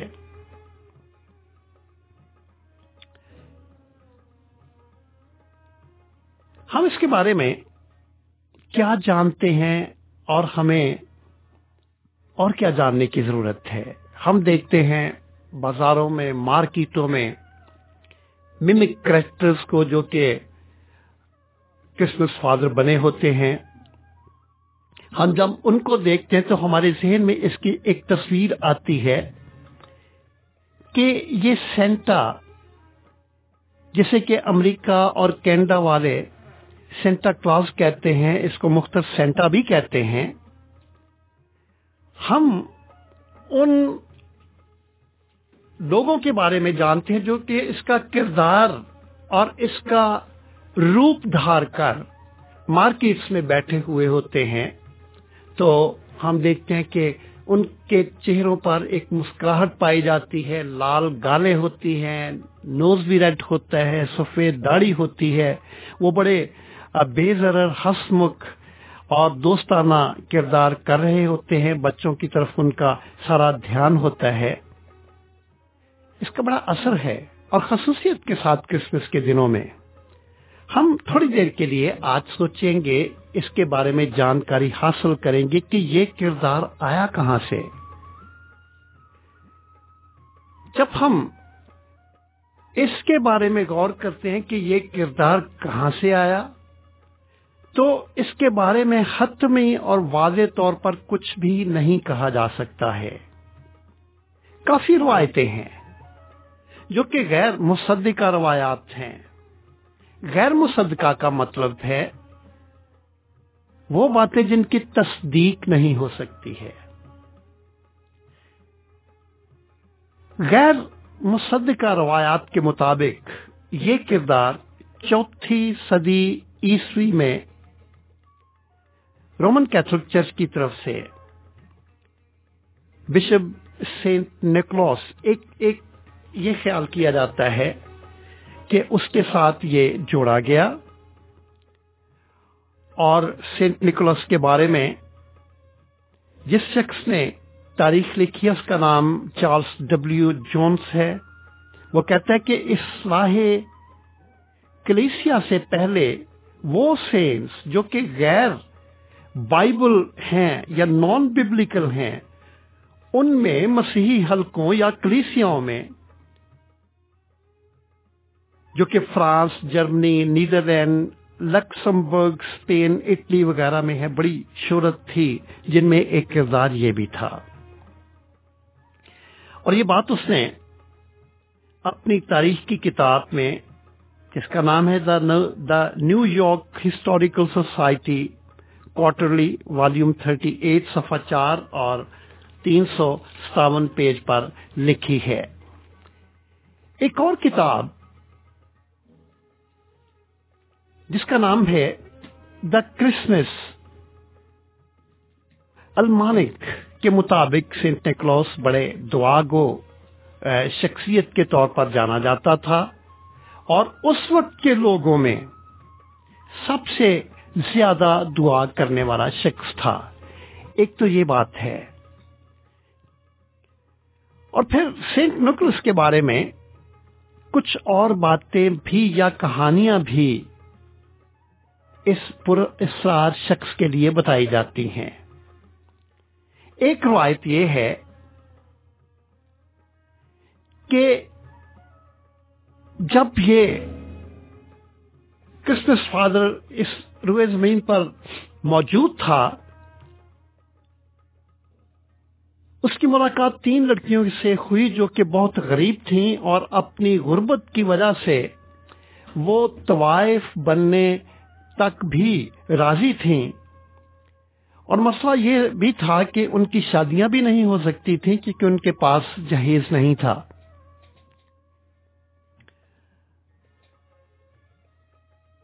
और उनकी शादियों के लिए जहेज मुहैया करना एक उस वक्त की बहुत बड़ी जरूरत थी। अगर जहेज मुहैया ना किया जाता तो वो शर्मिंदगी की जिंदगी गुजारती। चुनांचे रवायत है कि इन्होंने यानी क्रिसमस फादर ने उन्हें जहेज मुहैया किया और इस वजह से वो लड़कियां इस लायक हुई कि बाकायदा और बाइज्जत तौर पर शादी कर सकें। और ये वाकया जो था इस शख्स को बड़ा मशहूर कर गया। एक रवायत ये है। क्रिसमस फादर के बारे में या सेंट निकोलस के बारे में दूसरी बात जो मशहूर है वो ये है कि उसके दौर में 3 लड़के थे जो कि एक सराय में गए और उस सराय के मालिक ने उन 3 लड़कों को बड़ी बेदर्दी से मौत के घाट उतार दिया। और फिर सिर्फ यही नहीं किया बल्कि उनके जिस्मों के टुकड़े टुकड़े करके उनके जिस्मों को काट काट कर इतना काटा कि उनको अचारदानों में रख दिया। ये सराय थी और उस वक्त जो उसके मेहमान वहां पर आया करते थे वो इंसानी गोश्त को बड़े शौक से खाते थे। और इन 3 लड़कों को उसने अचारदानों में अचार के तौर पर प्रिजर्व किया। और सेंट निकोलस को जब पता चला, रवायत है कि उसने मौजज़ाना तौर पर इन 3 लड़कों को जिंदा कर दिया। जैसे कि सेंटा क्लॉज का किरदार है, इसी तरह की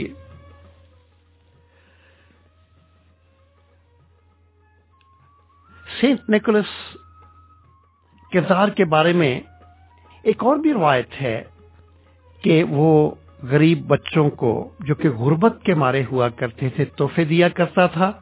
और उसकी इस वजह से इस काम की वजह से वो बच्चों का सेंट कहलाया, सेंट ऑफ चिल्ड्रन। और कुरान वस्ता में यानी मिडिल एजेस की सैकड़ों कहानियों और पेंटिंग्स में सेंट निकोलस की ईद के बारे में बताया गया है। इन पेंटिंग्स ने और इन बातों ने उसे एक शोहरत दवाम बख्शी जो चली आ रही है। ये 2 रवायत हैं जो कि मैंने आपकी खिदमत में पेश की। एक और रवायत है और इस रवायत के मुताबिक सेंटा बड़े जादुई तौर से कहा जाता है। दूसरी बातें अपनी जगह, ये एक और बात है इसके बारे में, सेंटा क्लॉज के बारे में। वो कहते हैं कि और सारी बातें गलत हैं, ये दुरुस्त है।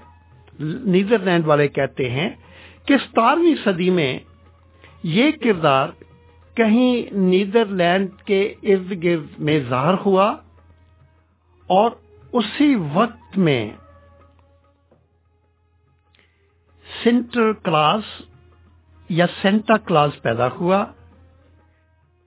डच बच्चों ने एक रवायत का आगाज किया कि वो 5 दिसंबर को अपने जूते अंगीठियों के पास रख दिया करते थे। और वो ऐसा सिर्फ इसलिए करते थे کہ یہ جو کرسمس فادر ہے وہ آئے گا اور چمنی کے تھرو وہ جو کرسمس گفٹ ہے وہ پھینکے گا. حالانکہ یہ کرسمس سے پہلے 5 دسمبر یا 6 دسمبر کو یہ ہوا کرتا تھا، لیکن آہستہ آہستہ کرسمس فادر کے گفٹ پھینکنے کی تاریخ کو 25، 24 یا 25 دسمبر تک شفٹ کر دیا گیا. سینٹ نکولس کے بارے میں کہا جاتا ہے، جس کو کہ نیدرلینڈ والے اس نام کو مختصر کر کے سینٹر کلاس یا سینٹر کلاس کہتے ہیں، جسے آج کل سینٹا بھی کہا جاتا ہے. اور یہ کہ سینٹر کلاس گھروں کی چھتوں پر ایک چھت سے دوسری اور تیسری اور دوسری 5ویں 6ٹھی ساری چھتوں پر یہ سفر کرتا ہے 24 یا 25 دسمبر کو. ایک اور روایت بھی بتائی جاتی ہے اس کردار کے بارے میں. جب سینٹا کلاس کو بیان کیا جاتا ہے اور اس کا تعلق امریکہ سے ہے، جہاں اسے سینٹا یا سینٹا کلاس کہا جاتا ہے. 1626 میں ایک نئی دنیا دریافت ہوئی جو کہ امریکہ کہلائی. ڈچ ملاحوں نے سمندری سفر اختیار کیے اور ایک جگہ آ کر ٹھہر گئے اور اس جگہ پر ایک ڈچ کالونی آباد کر لی، اور اس کالونی کو انہوں نے نیو ایمسٹرڈیم کا نام دیا، جو کہ بعد ازاں نیو یارک کے نام سے پوری دنیا میں مشہور ہو گئی. پھر بہت ہی جلد ڈچ تارکین وطن امریکہ میں آباد ہونا شروع ہو گئے، اور وہ اپنے ساتھ کرسمس کے رواج، اپنے ساتھ رسمیں اور اپنے ساتھ روایات لے کر آئے. آج انگلینڈ والے لوگ ایشیائی کھانے بڑے شوق سے کھاتے ہیں، ایشیائی لباس بھی بڑے شوق سے پہنتے ہیں، اور وہ تارکین وطن جو کہ یہاں پر آئے ہیں انہوں نے یہاں کی بہت ساری جو رسمیں ہیں وہ اپنائی ہیں. یہ ہوتا ہے جب انسان ایک جگہ سے دوسری جگہ پر آتے ہیں تو اپنے ساتھ بہت ساری رسمیں لے کر آتے ہیں، اور ڈچ لوگ امریکہ میں یہی رسم یا یہی روایت یا یہی کردار دیگر رسموں کے ساتھ لے کر آئے تھے. اس سے پہلے کہ ہم اور آگے بڑھیں، ہم تھوڑی دیر کے لیے ایک چھوٹی سی کمرشل بریک کے لیے ٹھہریں گے. 24 hours a day, 103.6 FM, Amber Radio.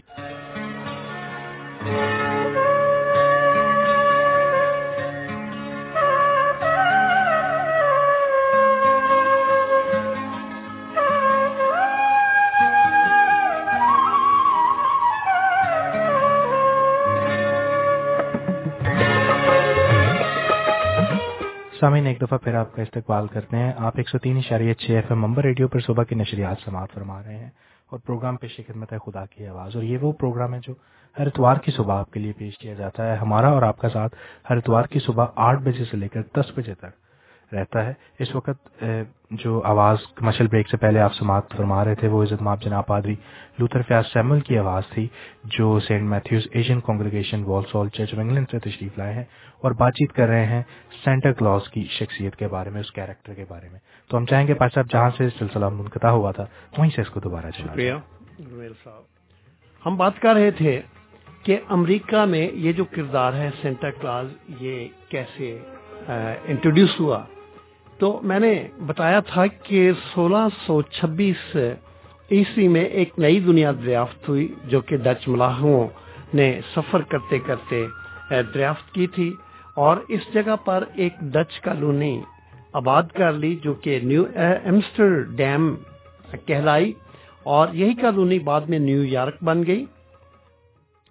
اور بہت جلدی اور بھی جو ڈچ لوگ تھے وہ یہاں پر آنا شروع ہو گئے، اور میں نے پہلے بھی آپ کی خدمت میں عرض کیا کہ اپنے ساتھ وہ رسمیں، وہ رواج، وہ ٹریڈیشنز بھی لے کر آئے جو کہ वो नीदरलैंड में जिनको वो प्रैक्टिस किया करते थे। और उनकी ट्रेडिशन में ये सेंटर क्लास भी था, यानी सेंट निकोलस या क्रिसमस फादर, और वो इसे अपने साथ लेकर आए। क्रिसमस दरअसल डच लोग अमेरिका में लेकर आए, जबकि वो यहाँ आकर आबाद हुए, यानी न्यू एम्स्टरडैम में, जो कि बाद में न्यूयॉर्क कहलाया। और क्रिसमस फादर की ट्रेडिशन उन्होंने यहाँ पर शुरू की, जो कि एक रस्म कह सकते हैं, जिसे हम कल्ट भी कह सकते हैं, जिसे हम मसलक भी कह सकते हैं। ये होता है, आप सब ने न्यूट्रलाइजेशन के वक्त एक इम्तिहान पास किया होगा जो कि life in the UK test कहलाता है।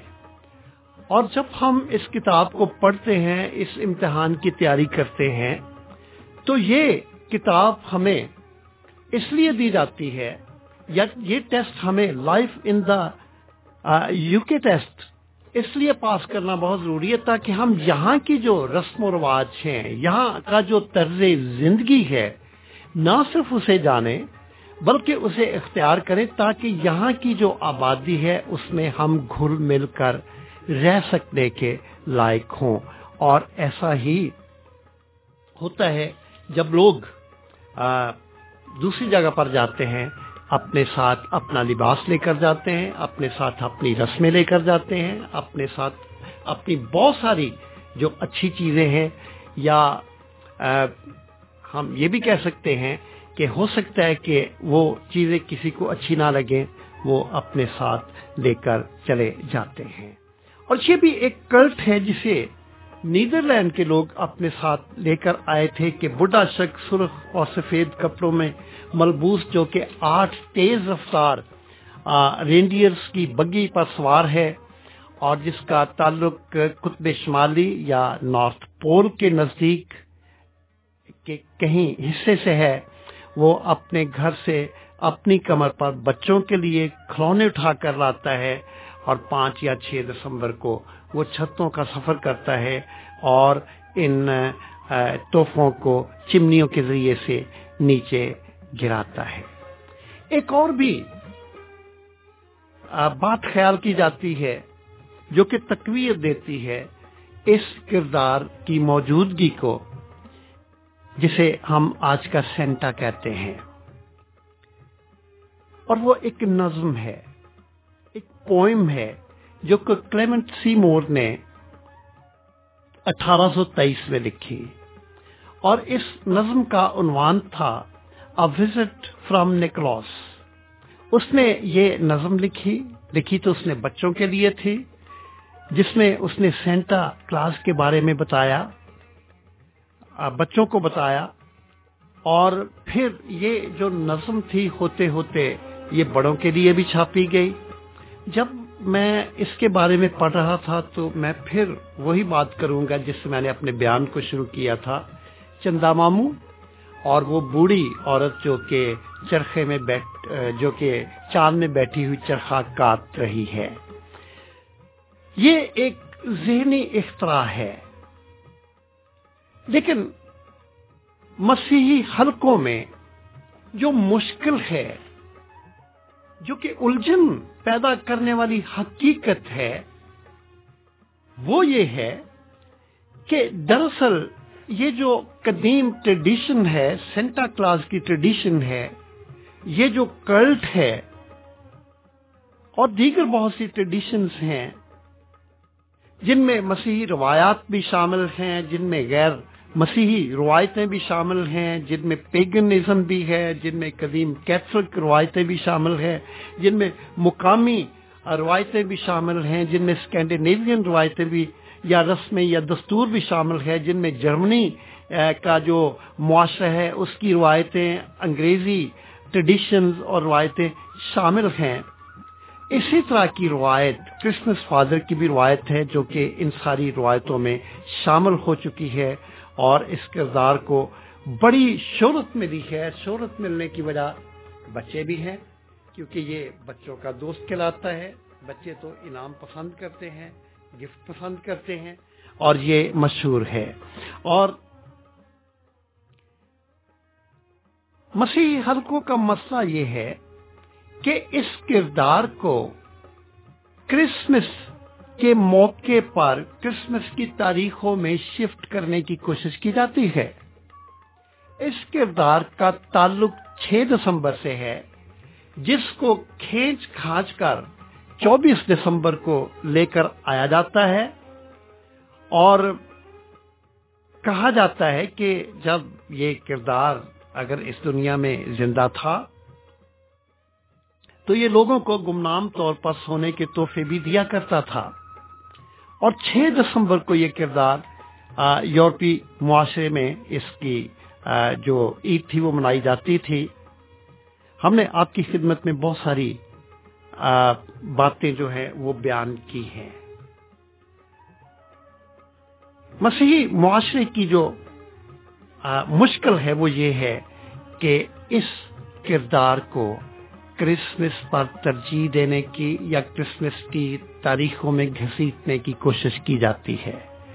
میں نے آپ کی خدمت میں افسانوی باتیں بھی بتائی ہیں، اور میں نے آپ کی خدمت میں عرض کیا ہے کہ یہ ایک افسانوی یا ایک ذہنی کردار ہے، اور میں نے کچھ کتابوں کی باتیں بھی آپ کی خدمت میں عرض کی ہیں. اور جب میں اس کی کھوج کر رہا تھا اور ریسرچ کر رہا تھا تو مجھے یہ شعر بھی جو تھا وہ یاد آ رہا تھا کہ افسانوں کی دنیا میں سب جھوٹ نہیں ہوتا.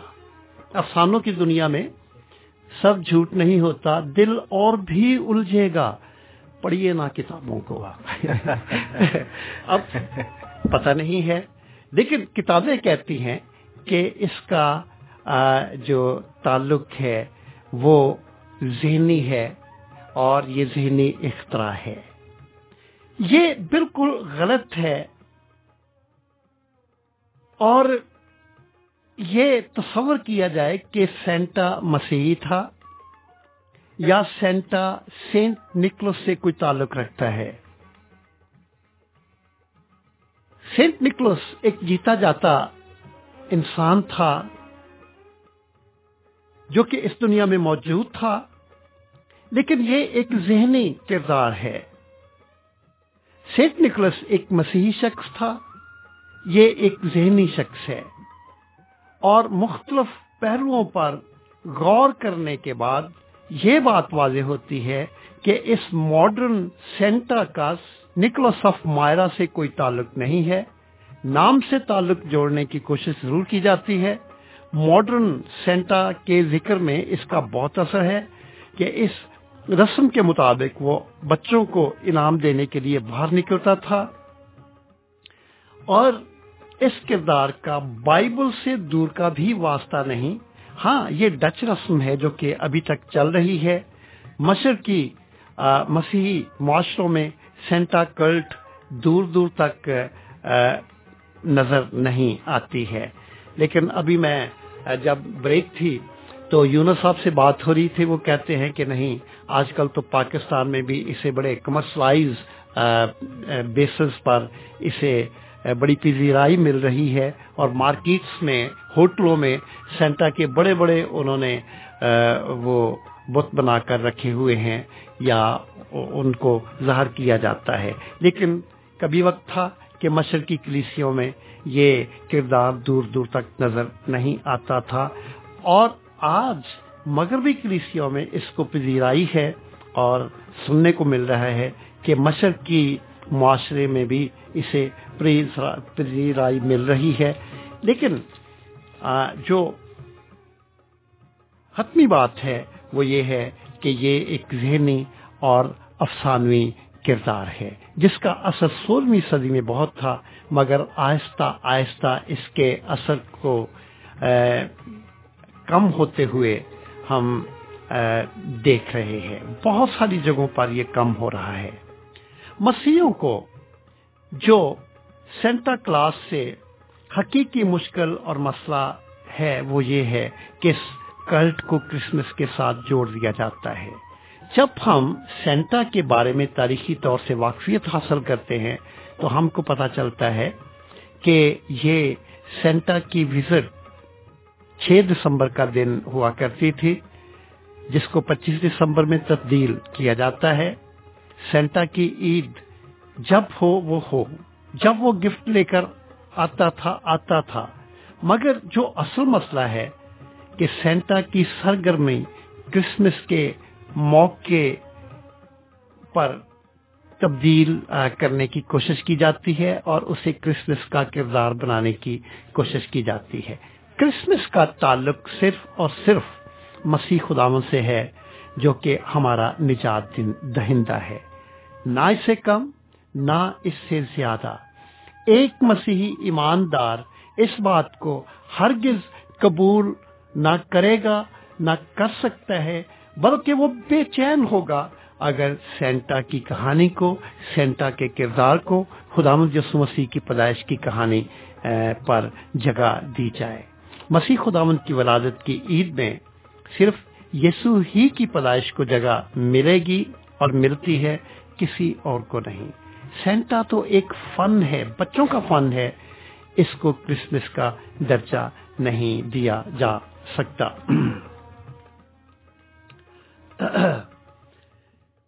क्रिसमस मेरे अजीज दोस्तों मसीह खुदावंद की विलादत की ईद का नाम है। क्रिसमस का दिन बड़ा दिन है, राइस अल-अयाम है, और ये दिन दुनिया में रोशनी लाने का दिन है, दुनिया की तारीकी को दूर करने का दिन है, और ये दिन जो है वो खुदावंद यीशु मसीह की जो कबूलियत है उसका दिन है। मेरा आपसे सवाल है, क्या आपने खुदावंद यीशु मसीह को अपने निजात दहिंदा के तौर पर कबूल कर लिया है? बाइबल मुकद्दस फरमाती है, रोमियो 3:10 आयत, लिखा है, चुनाचे कोई रास्तबाज नहीं, एक भी नहीं, कोई समझदार नहीं, कोई खुदा का तालिब नहीं। और आगे चलकर बाइबल मुकद्दस का फरमाना है, रोमियो 3 उसकी 23वीं आयत, इसलिए कि सब ने गुनाह किया और खुदा के जलाल से महरूम हैं। मसीह खुदावंद ने दुनिया में इंसान बनकर आने के बाद अपने मकसद को पूरा किया, और उसका मकसद ये था कि वो मेरे और आपके गुनाहों की खातिर सलीब पर अपनी जान का नजराना दे। चनाचे मुकद्दस पतरस ने पहला पतरस दूसरे बाब की 24वीं आयत में लिखा है, वो आप हमारे गुनाहों को अपने बदन पर लिए हुए सलीब पर चढ़ गया ताकि हम गुनाहों के एतबार से मरकर रास्तबाजी के एतबार से जिए, और उसी के मार खाने से तुमने शिफा पाई। मुकाशवा 1 बाब की 5वीं आयत में लिखा है, जो हमसे मोहब्बत रखता है और जिसने अपने खून के वसीले से हमको गुनाहों से खलासी बख्शी, हमें सिर्फ उसी पर भरोसा करने की जरूरत है। और खूबसूरत रास्ता और वसीला जो है वो सिर्फ यीशु है, जिस पर ईमान रखने के जरिए से हम खुदावंद यीशु मसीह के जरिए से, उस पर ईमान रखने के जरिए से हम नूर को हासिल करते हैं, क्योंकि वो हमारी तारीकी में नूर बनकर चमका। क्रिसमस का दिन नूर और रोशनियों का जश्न मनाने का दिन है, और यही वजह है कि तमाम गिरजाघरों में, घरों में और मार्केटों में चिरागों के जरिए, मोमबत्तियों के जरिए, बिजली के कुमकुमों के जरिए से चिरागा किया जाता है, क्योंकि ये नूर के जश्न मनाने के दिन है। यानी उस नूर के लिए जश्न मनाने के दिन है, सेंटा के लिए नहीं, उस नूर के लिए जिसकी वजह से दुनिया की तारीकी और अंधेरे भाग गए। हम उस नूर का जश्न मनाते हैं जो कि अंधेरों पर गालिब आया। सेंटा की किसी ईद का हमारे इस जश्न से कोई ताल्लुक नहीं। एक दफा एक माँ ने चाहा कि वो कुछ करे जिससे मसीह खुदावंद की इस दुनिया में आमद को बड़े पुरजोर और पुर असर अंदाज में दूसरों को दिखा सके। चुनाचे वो माँ मार्केट गई और एक بہت بڑی مشل خرید کر لے آئی. یہ مشل یا یہ جو ٹارچ تھی یہ اولمپک ٹارچ جیسی بڑی ٹارچ تھی اور بڑی خوبصورت تھی.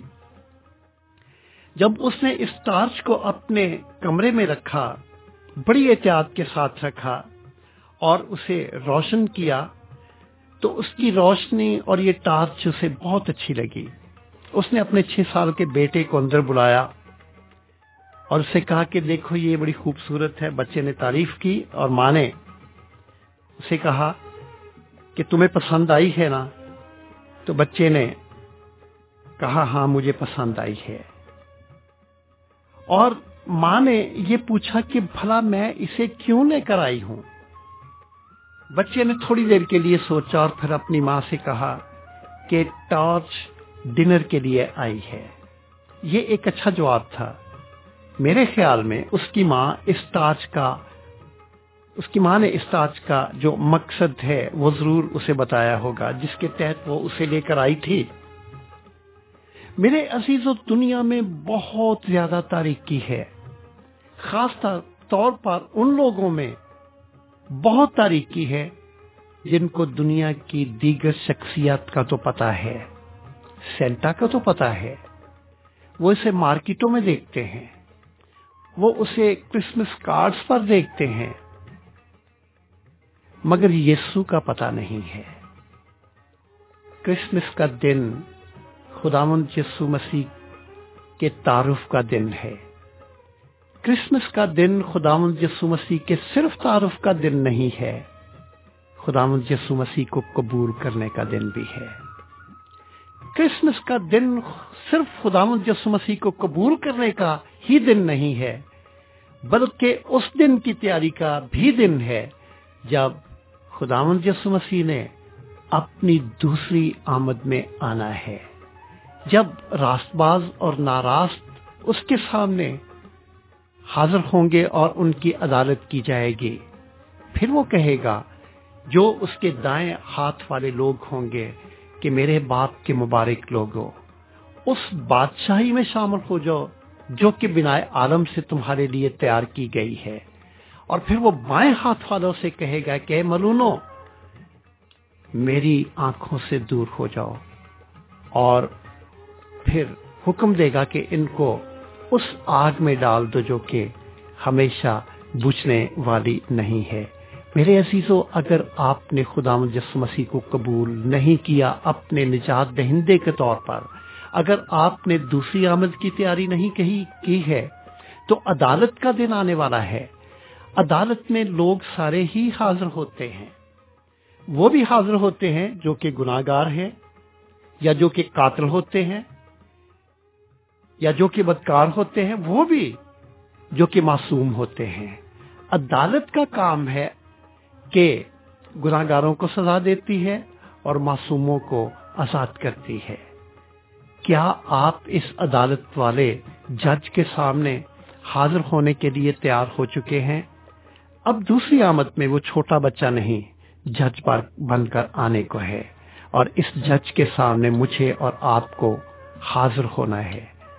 اس سے پیشتر کہ وہ وقت ایک دم آ جائے, کوئی نہیں جانتا ہے کہ وہ وقت کب آنے کو ہے, لیکن یہ لمحہ ضرور بڑا قیمتی ہے کہ ہم اسے اپنا شخصی نجات دہندہ قبول کریں, اور خداوند ہمیں ایسا کرنے کی توفیق دے. آئے ہم دعا کریں. خداوند آسمانی باپ, ہم تیرے بڑے شکرگزار ہیں اس کلام کے لیے جو کہ تو نے ہمیں دیا ہے. خداوند, ہم اس بات کا اقرار کرتے ہیں ہمارے ارد گرد بہت سی زندہ اور بہت ساری تصوراتی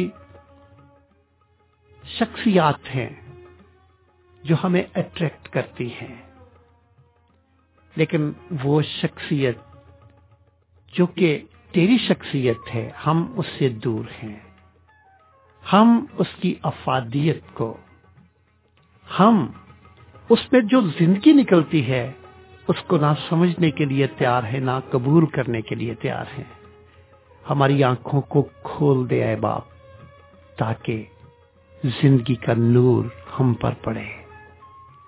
ہماری دنیا کہ جو بند دروازے ہیں اور بند دروازوں کی وجہ سے دنیا میں جو تاریکی چھائی ہوئی ہے، اس نور بھری شخصیت خداوند بخشتے کہ ان دروازوں کو دنیا اس کے لیے کھول دے اور وہ اندر داخل ہو اور یہ دنیا نور سے بھر جائے.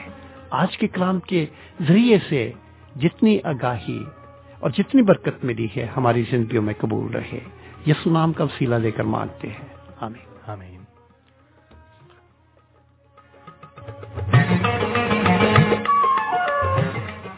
پاس صاحب بہت بہت شکریہ آپ کے قیمتی وقت کا بھی اور اس بڑے مؤثر اور مفید بیان کا بھی، اور امید کی جاتی ہے کہ بہت سارے ہمارے سامعین کے ابہام جو سینٹا کلاus کو سامنے رکھ کر ان کے دلوں میں یا ان کے ذہنوں میں جنم لیے ہوئے تھے وہ آج ضرور دور ہو گئے ہوں گے.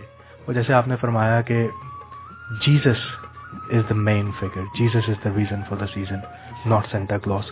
اور باوجود اس کے چاہے سینٹا کلاus ہمارے لیے گفٹ لے آئے یا کچھ بھی لے آئے، لیکن وہ ابدی زندگی کا تحفہ ہمیں نہیں دے سکتا جو کہ صرف خداوند یسوع المسیح ہی کے ذریعے ہمیں میسر ہے. ہاں، ہم ایک بات ضرور سیکھ سکتے ہیں کہ سینٹا کلاus تو بچوں کو تحفے دیتا ہے، لیکن خدا نے یہ بچہ ہمیں تحفے کے طور پر دیا ہے. بے شک. اور پاک کلام کی سب سے بڑی آیت ہے، لکھا ہے کہ خدا نے دنیا سے ایسی محبت کی کہ اس نے اپنا اکلوتا بیٹا بخش دیا تاکہ جو کوئی اس پر ایمان لائے ہلاک نہ ہو. ہم اس تحفے کو جو کہ خدا ہمیں دیتا ہے کس طریقے سے قبول کر رہے ہیں، ریجیکٹ کر رہے ہیں یا قبول کر رہے ہیں، تاکہ جو کوئی اس پر ایمان لائے ہمیشہ کی زندگی پائے. ہم سینٹا کلاس سے ہم بری باتوں سے بھی اچھی باتیں سیکھ سکتے ہیں، ہم روایات سے بھی اچھی باتیں سیکھ سکتے ہیں. سینٹا کلاس سے ہم یہ بات ضرور سیکھ سکتے ہیں کہ ہمیں اس تحفے کو ضرور قبول کرنے کی ضرورت ہے جو خداوندوں کا خداوند ہمیں یسوع کی صورت میں دیتا ہے، اور بالکل مفت نجات کا تحفہ. شکریہ پار صاحب بہت بہت ایک دفعہ پھر سے. اور سامعین پروگرام کو آگے بڑھاتے ہیں، پروگرام میں شامل کرتے ہیں ایک مختصر سی کمرشل بریک، جس کے بعد میں ہم واپس آئیں گے. پروگرام آپ کے لیے جاری رکھا جائے گا. اگر آپ ٹیلی فون کے ذریعے پروگرام میں شامل ہونا چاہیں تو نمبر نوٹ فرمائیے 01922722707 01922 722 707. 103.6 FM, Amber Radio, bringing communities together.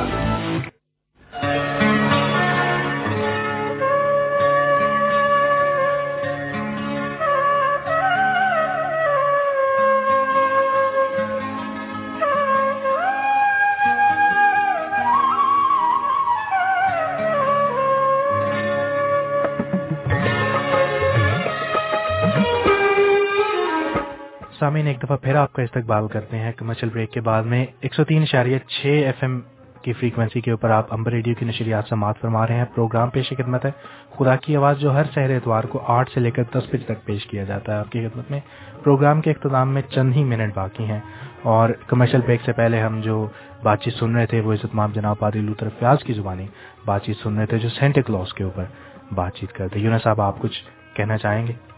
ہم نے سامعین کو بھی دعوت دی ہے کہ اگر وہ پروگرام کا حصہ بننا چاہیں تو 01922722707 کے ذریعے سے پروگرام میں حصہ لے سکتے ہیں. جی رومیل جی، پاری صاحب نے بڑے اچھے طریقے سے اور بڑی تفصیل کے ساتھ ہمیں یہ ساری چیزوں کے بات بتایا. انہوں نے خاص طور پر جو کرسمس کو کے دنوں میں یہ ایک افسانوی کردار ہے سینٹا کلاus کا، اس کو ہمارے لیے انہوں نے بڑے اچھے طریقے سے واضح کیا. اور پچھلے سنڈے انہوں نے جو کیا تھا کرسمس ٹری پر، اور میں یہ سوچ رہا تھا، میری یہ کسی سے بات بھی ہو رہی تھی کہ یعنی کہ یہ ایسے موضوعات ہیں جنہیں ہم کرسمس کو ایک مذہبی طور پر لے جاتے ہیں کرسمس کے دنوں میں، اور ان کے بارے میں اس کی ریالٹی کو بیان کرنا یہ بہت ضروری تھا. اور یہاں سے اسٹیج پر پادری صاحب نے یہ سوچا، اور میں پچھلی دفعہ میں نے بات کی تھی پادری صاحب کہ یہ خداوند کے روح کی بات ہے. ہم نے اور میں نے اور آپ نے یہ مشورہ بھی کیا تھا کہ پادری صاحب سے ریکویسٹ کریں گے کہ ان چیزوں کو واضح کریں، ان چیزوں کو سامنے لے کر آئیں. اور یہ بڑے اہم نکات ہیں جو کہ لوگوں پر واضح کرنے کی ضرورت ہے اور ان کو صاف شفاف الفاظ میں بتانے کی ضرورت ہے. کیونکہ سب لوگ جو ہیں وہ بعض لوگوں نے ان چیزوں کے، ان روایات کے غلط کانسیپٹس کو پکڑ رکھا ہے اور اتنی مضبوطی سے پکڑ رکھا ہے کہ وہ انہیں چھوڑتے نہیں ہیں. اور انہیں جیسے اور پھر جو کمرشل ورڈ ہے اس نے بھی اس کے اوپر ایک ایسی ثبت لگا دی ہے کہ وہ لوگوں کو اس جو دائرہ ہے اس سے باہر نہیں نکلنے دیتی. سب سے بڑی بات یہ ہے کہ وہ لوگوں کے اوپر جو انہوں نے انفلوئنس بنا دیا اس کا. تو اگر کوئی کال ہے تو لے لیں. ہاں جی ہمارے ساتھ ایک کالر ہے, اگر آپ اجازت دیں تو انہیں جی بالکل پروگرام کی زینت بنایا جا سکے. ہیلو جی, گڈ مارننگ, خوش آمدید پروگرام میں. جی گڈ مارننگ جنید بھائی, کیا حال ہے آپ کا؟ جی خدا کا بڑا شکر ہے. آپ اپنا نام بتائیے پلیز. جی میرا نام ابانا ہے, میں بونسل سے بات کر رہی ہوں. گڈ مارننگ, اور نیا سال بھی آپ کو مبارک کہتے ہیں ہم. کو بھی اور آپ کی پوری ٹیم کو بھی, پادری صاحب کو بھی, یونس بھائی کو بھی نیا سال بہت بہت مبارک ہو. بہت شکریہ. یہی میں نے فون کرنا تھا کہ آج کا سیشن بہت زیادہ اچھا, بہت زیادہ مفید تھا. اور جیسا کہ ابھی آپ لوگ بھی ڈسکس کر رہے تھے کہ یہ زیادہ اس کی ضرورت بھی تھی تاکہ کمرشلائزیشن کا بھی پتہ چلے اور ویسے بھی پتہ چلے. تو یہی ہے کہ تھینک یو سو مچ کہ آج کا جو ہے میسج کافی ہم نے سنا اور کافی زیادہ ہمیں پتہ بھی چلا. بہت شکریہ کہ آپ نے ٹیلی فون کال کی اور ہمیں بتایا کہ آپ سن رہی ہیں. Very well done, carry on. اور جی بس یہی ہے. تو تھینک یو ویری مچ. اور کچھ کہنا چاہیں گے آپ؟ یہی تھا بس, تھینک یو. بہت شکریہ آپ کی ٹیلی فون کال کا. خدا آپ کو بڑی برکت ہے, اپنا خیال رکھیے گا. خدا حافظ. جی میں صاحب پلیز کنٹینیو. بالکل یہی میں کہہ رہا تھا کہ یہ ایک روح کی جگانگت تھی جس میں کہ خداوند نے چاہا کہ اس چیزوں کو لوگوں تک لے کر جایا جائے, اور پادری صاحب نے اسے بڑے اچھے طریقے سے ہمارے لیے بیان کیا. اور میں چاہوں گا کہ اگر اور بھی کوئی ایسا کوئی ٹریڈیشن جو ہے جسے ہم کرسمس تک اتنی انتہا تک لے جاتے ہیں کہ ہم جیزس کو پیچھے چھوڑ دیتے ہیں, جو اصل اس کی کرسمس کی وجہ ہے, جس کی وجہ سے ہم کرسمس منا رہے ہیں, اس کو پیچھے چھوڑ دیتے ہیں اور ان چیزوں کو آگے لے کر آتے ہیں. انہیں لوگوں تک لے کر آئیں تاکہ لوگ بھی جانیں اور ہم بھی جانیں. بہت دفعہ ہم مسیحی ہونے کے ناطے سے بھی ان چیزوں سے ناواقف ہوتے ہیں اور انہیں بہت حد تک اتنا آگے لے جاتے ہیں کہ ہم بیچ میں جیزس کو پیچھے چھوڑنے کی کوشش کرتے ہیں. خدا نہ بہت سارے ہو. اگر آپ اجازت دیں تو میں ایک اور بات کہتا چلوں کہ بہت سارے لوگ اسے فیسٹیو سیزن کا, سیزنل گریٹنگز کا نام دیتے ہیں کارڈوں کے اوپر. میری کرسمس بھی نہیں کہتے, سیزنل گریٹنگز کہتے ہیں. لیکن then we must not forget that Jesus is the reason for the season. Nobody else is. No, nobody. Nothing. Jesus is the reason for the season. چاہے جو مرضی ہو, جو مرضی بات ہو, جیسس کرائسٹ, یسوع المسیح جنہیں ہم ہمارے بعض دوست حضرت عیسیٰ کے نام سے بھی جانتے ہیں, he is the only reason for the season of Christmas. چاہے آپ اسے فیسٹیو سیزن کہیں یا جو مرضی کہیں, Jesus Christ is the reason for the season. پر صاحب آپ کچھ کہنا چاہتے ہیں؟ ہاں جی, آپ نے بہت اچھی بات کی ہے کہ دن تو یسوع کا ہے. جی جی, فوقیت تو یسوع کو ملنی چاہیے, بلکہ میں سمجھتا ہوں یہ ہمارا دن ہے. یسوع کے ساتھ ساتھ یہ ہمارا دن بھی ہے. یسوع کس کے لیے آیا؟ میرے لیے. ہمیں تو اپنی بات کرنی چاہیے بجائے اس کے کہ ہم دوسری باتوں کے پیچھے پڑیں, دوسری باتوں کو منائیں, دوسری باتوں کو درجہ دیں. بڑے صاف طریقے سے, سمپل طریقے سے ہمیں اپنے مسیحی ہونے کی پریکٹس کرنی ہے. اور میں نے ایک شعر بھی بولا تھا کہ افسانوں کی دنیا میں سب جھوٹ نہیں ہوتا, دل اور بھی الجھے گا, پڑھیے نا کتابوں کو. اگر ہم ان ٹریڈیشن کے پیچھے بھاگیں گے اور ان کا تعلق جوڑنے کی کوشش کریں گے تو الجھیں گے. بے شک. بڑا سادہ سا ایمان کہ میں گناہ گار ہوں اور یسوع نجات دہندہ ہے جو مجھے نجات دینے کے لیے اس دنیا میں آیا, اور یہ سیدھا سا, اور یہ کافی ہے. یہی ہونا چاہیے. اگر ہم ان کے کلابے میں لاتے پھریں گے تو الجھیں گے ہم. بے شک. یونس صاحب, ایک آخری کال ہے جو ہم تک پہنچی ہے, اسے ہم پروگرام کا حصہ بنائیں کیونکہ وقت صرف اس بات کی اجازت دے رہا ہے کہ ہم صرف ایک کال کو پروگرام میں شامل کر سکتے ہیں. ہیلو جی, گڈ مارننگ, خوش آمدید. ہیلو جی, گڈ مارننگ, میں شمیم پرویز بات کر رہی ہوں. گڈ مارننگ, خوش آمدید اور نیا سال مبارک ہو آپ کو. ہاں جی, میری طرف سے اور میرے خاندان کی طرف سے آپ کو, یونس صاحب کو اور پادری صاحب کو نیا سال مبارک ہو. آپ کو بھی, آپ کو مبارک ہو. ہاں جی, پادری صاحب کی زبانی خداوند کا کلام سنا تو بہت ہی برکت ملی, اور خداوند کرے کہ سب کے دلوں میں یہ برکت قائم رہے. واقعی یہ روایات کو منانے کی بجائے ہمیں اپنے یسوع مسیح پر زیادہ بھروسہ ہونا چاہیے. بے شک. اور ان کو زیادہ ہمیں आगे आगे बढ़ाना चाहिए, सोचना चाहिए कि ये रवायात अगर हम ज्यादा ही बनाते जाएंगे तो फिर हम यीशु को पीछे करते जाएंगे। बिल्कुल, और एक चीज का खास तौर पर ख्याल रखना चाहिए कि कहीं किसी वक्त हम इन रवायात को गलती से अपने ईमान का हिस्सा न बना दें। बिल्कुल, हाँ जी, तो कहीं हमें फिर अपने आप पे न शक होना शुरू हो जाए। बिल्कुल।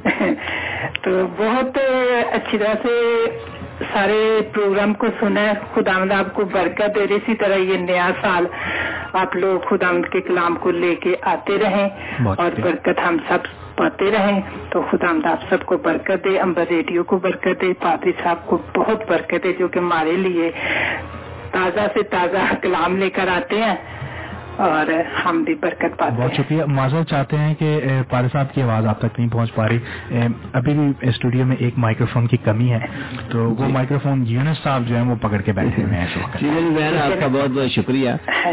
आप हमेशा हमें कॉल भी करती हैं, कुछ अर्सा आप बीच में से गायब रही हैं, टाइम ही नहीं मिला, क्योंकि पादरी साहब मैसेज इतने होते थे, इतना कुछ होता था उसमें बताने के लिए, को पादरी साहब की कोशिश होती थी कि मैं ज्यादा से ज्यादा लोगों तक खुदावंद की इस बात को पहुंचाऊं।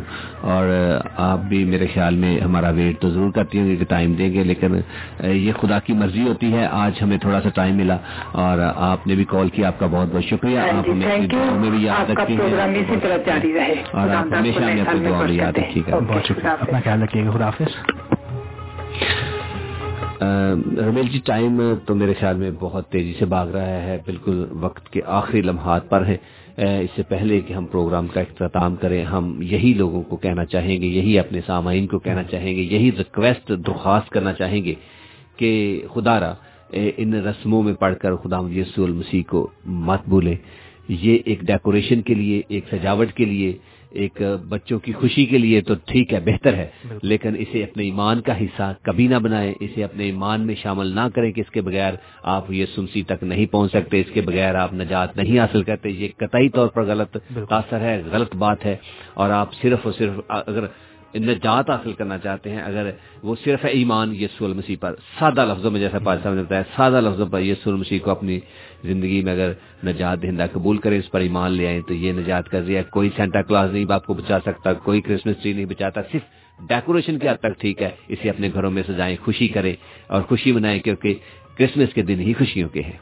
बेशक। और अगर हकीकत पर हम अपनी बात करें तो क्या सेंटा क्लॉज वाकई एग्जिस्ट करता है? कितने लोगों, मुझे तो आज तक कभी सेंटा क्लॉज से गिफ्ट नहीं मिला। मैं रमेल जी आपको एक छोटी सी बात कहूंगा। मेरा बेटा है 12 साल का, मैंने उससे बात की, शायद आप भी वहां बैठे हुए थे, उसके साथ बात की डॉक्टर खुरम ने, डॉक्टर कामरान ने, तो उसने कहा ये एग्जिस्ट नहीं करती चीजें, ये सिर्फ बच्चों को बहलाने का एक जरिया है, बाकी सिर्फ जो चीजें हैं वो हकीकत में यीशु मसीह है और कुछ भी नहीं है। तो उसने बड़ा अच्छा मौसर सा जवाब दिया, और आपने भी मेरे ख्याल में उसने थोड़ा सा बढ़ाया था कि आप इसको जो मर्जी कहें, जो चीजें हकीकत में है ये वही आपको कहेगा, उसके अलावा इन बातों के पूछा गया सेंटा क्लॉज, तूने कहा who Santa? Santa there is nothing Santa. अच्छा, ये है, ये चीज होनी चाहिए हम सब के अंदर। उस औरत ने जो टॉर्च लेकर आई थी, अपने बच्चे को सिखाया, और ये आप अपने बच्चे को सिखाया है। हर मसीही माँ बाप अपने बच्चे को ईमान की बातें सिखाता है, और वो रवायत और ईमान में जो फर्क है वो अपने बच्चों को सिखाने की कोशिश करता है, और बच्चे सीखते हैं। हम आपके बच्चे के लिए, जिसने बड़ा खूबसूरत जवाब दिया, खुदावंद की तारीफ करते हैं। खुदावंद उसे जिंदगी दे और उसे बड़ी बरकत दे। आज के दौर में मसला एक ये भी है कि हम जब मालूमात देते हैं या मालूमात हासिल करते हैं तो बाज़ दफ़ा पूरी मालूमात नहीं देते, आधी मालूमात, जो आधी इंफॉर्मेशन देते हैं। और यही जो मामला है अक्सर फैमिलीज में भी है कि वो अपने बच्चों को भी आधी इंफॉर्मेशन पास करते हैं। जब आप कुछ चीज़ खाने के लिए देते हैं या कोई चीज़ घर पे लेके आते हैं, दवाई लेकर आते हैं, अद्वियात लेकर आते हैं, तो आप बच्चे को बताते हैं कि क्योंकि आपकी तबीयत ठीक नहीं है इसलिए आपको ये सिरप पिलाया जा रहा है। आम हालात में ये नहीं पीना, ये खाने वाली चीज़ है, ये पीने वाली चीज़ है, लेकिन आम हालात में इसको नहीं लेना। इसी तरह जब आप सेंटा क्लॉज का नाम लेकर बच्चे को कुछ देते हैं या सेंटा क्लॉज का जिक्र करते हैं, तो ये भी आपकी जिम्मेदारी है कि आप पूरी कहानी जो है ये भी बताएं कि क्या ट्रेडिशन है, लेकिन उसके साथ साथ क्या हकीकत है, یہ بھی اس کو بتائیں. جس طرح آپ دوائی بتاتے ہیں کہ یہ بیماری کے وقت کھانی ہے لیکن اصل حالت میں ٹھیک حالت میں نہیں کھانی, اسی طرح سینٹا کلوز کا جب بتاتے ہیں تو پوری بات بتائیں کہ یہ روایت ہے, یہ حقیقت نہیں ہے. رومیل جی مجھے ایک بات یاد آ رہی ہے میرے ایک فرینڈ کی, اس نے اپنے بچے کو لے کے ٹیبلٹ دی. میں آپ کو بتاتا ہوں, اس نے کہا کہ اس کے تکیے کے نیچے ہم شام کو رکھ دیں گے کرسمس کی 24 کی رات کو, صبح اٹھے گا کرسمس کے دن کمپیوٹر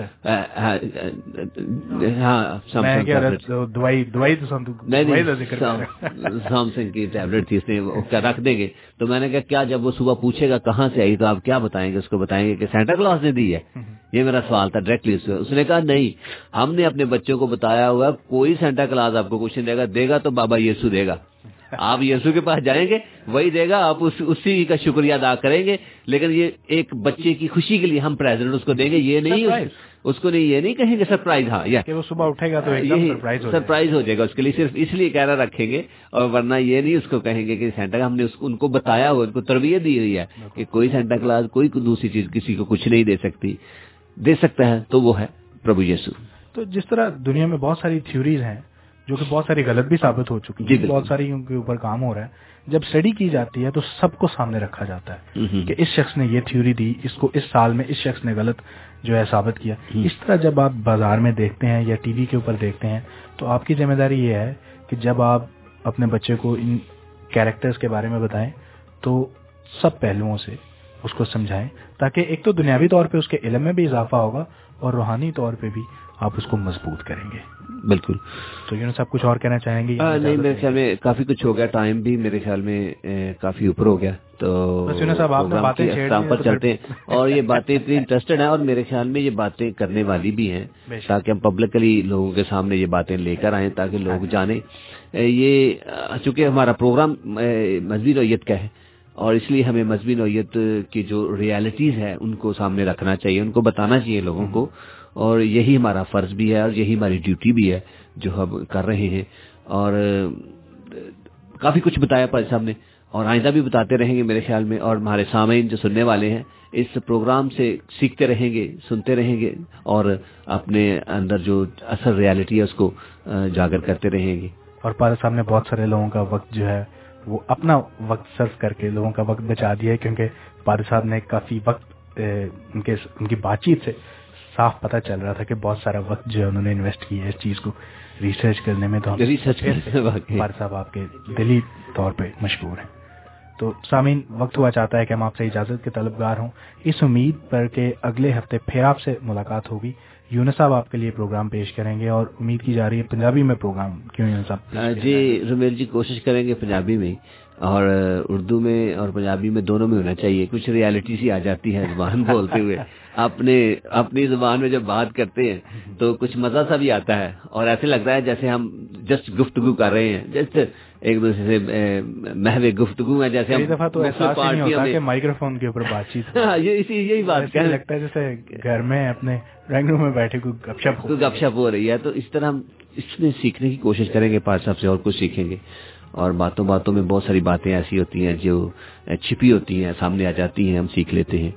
تو سامعین, اسی بات کے ساتھ کہ اپنا خیال رکھیے گا اور جو زندگی میں حقیقتیں ہیں ان کو جاننے کی جستجو کیجیے گا, ان کو سمجھنے کی کوشش کیجیے گا, اور جو حقیقت ہے اسی کو اپنائیے گا.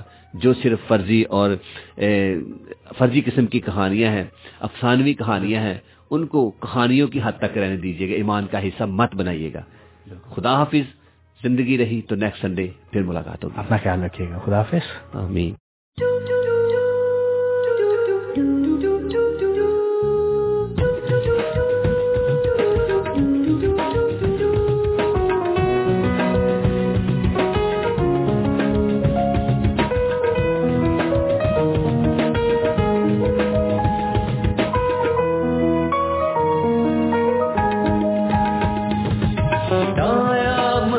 تو میری زندگی میں سال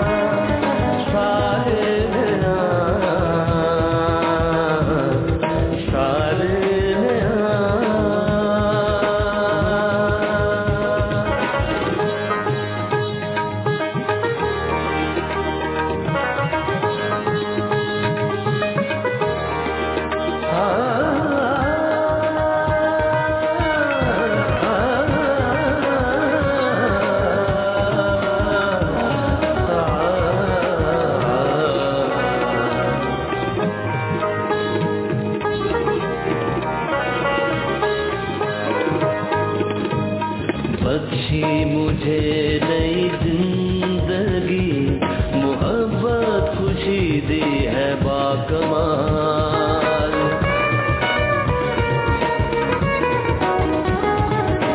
बख्शी मुझे नई जिंदगी, मोहब्बत खुशी दी है बाकमाल।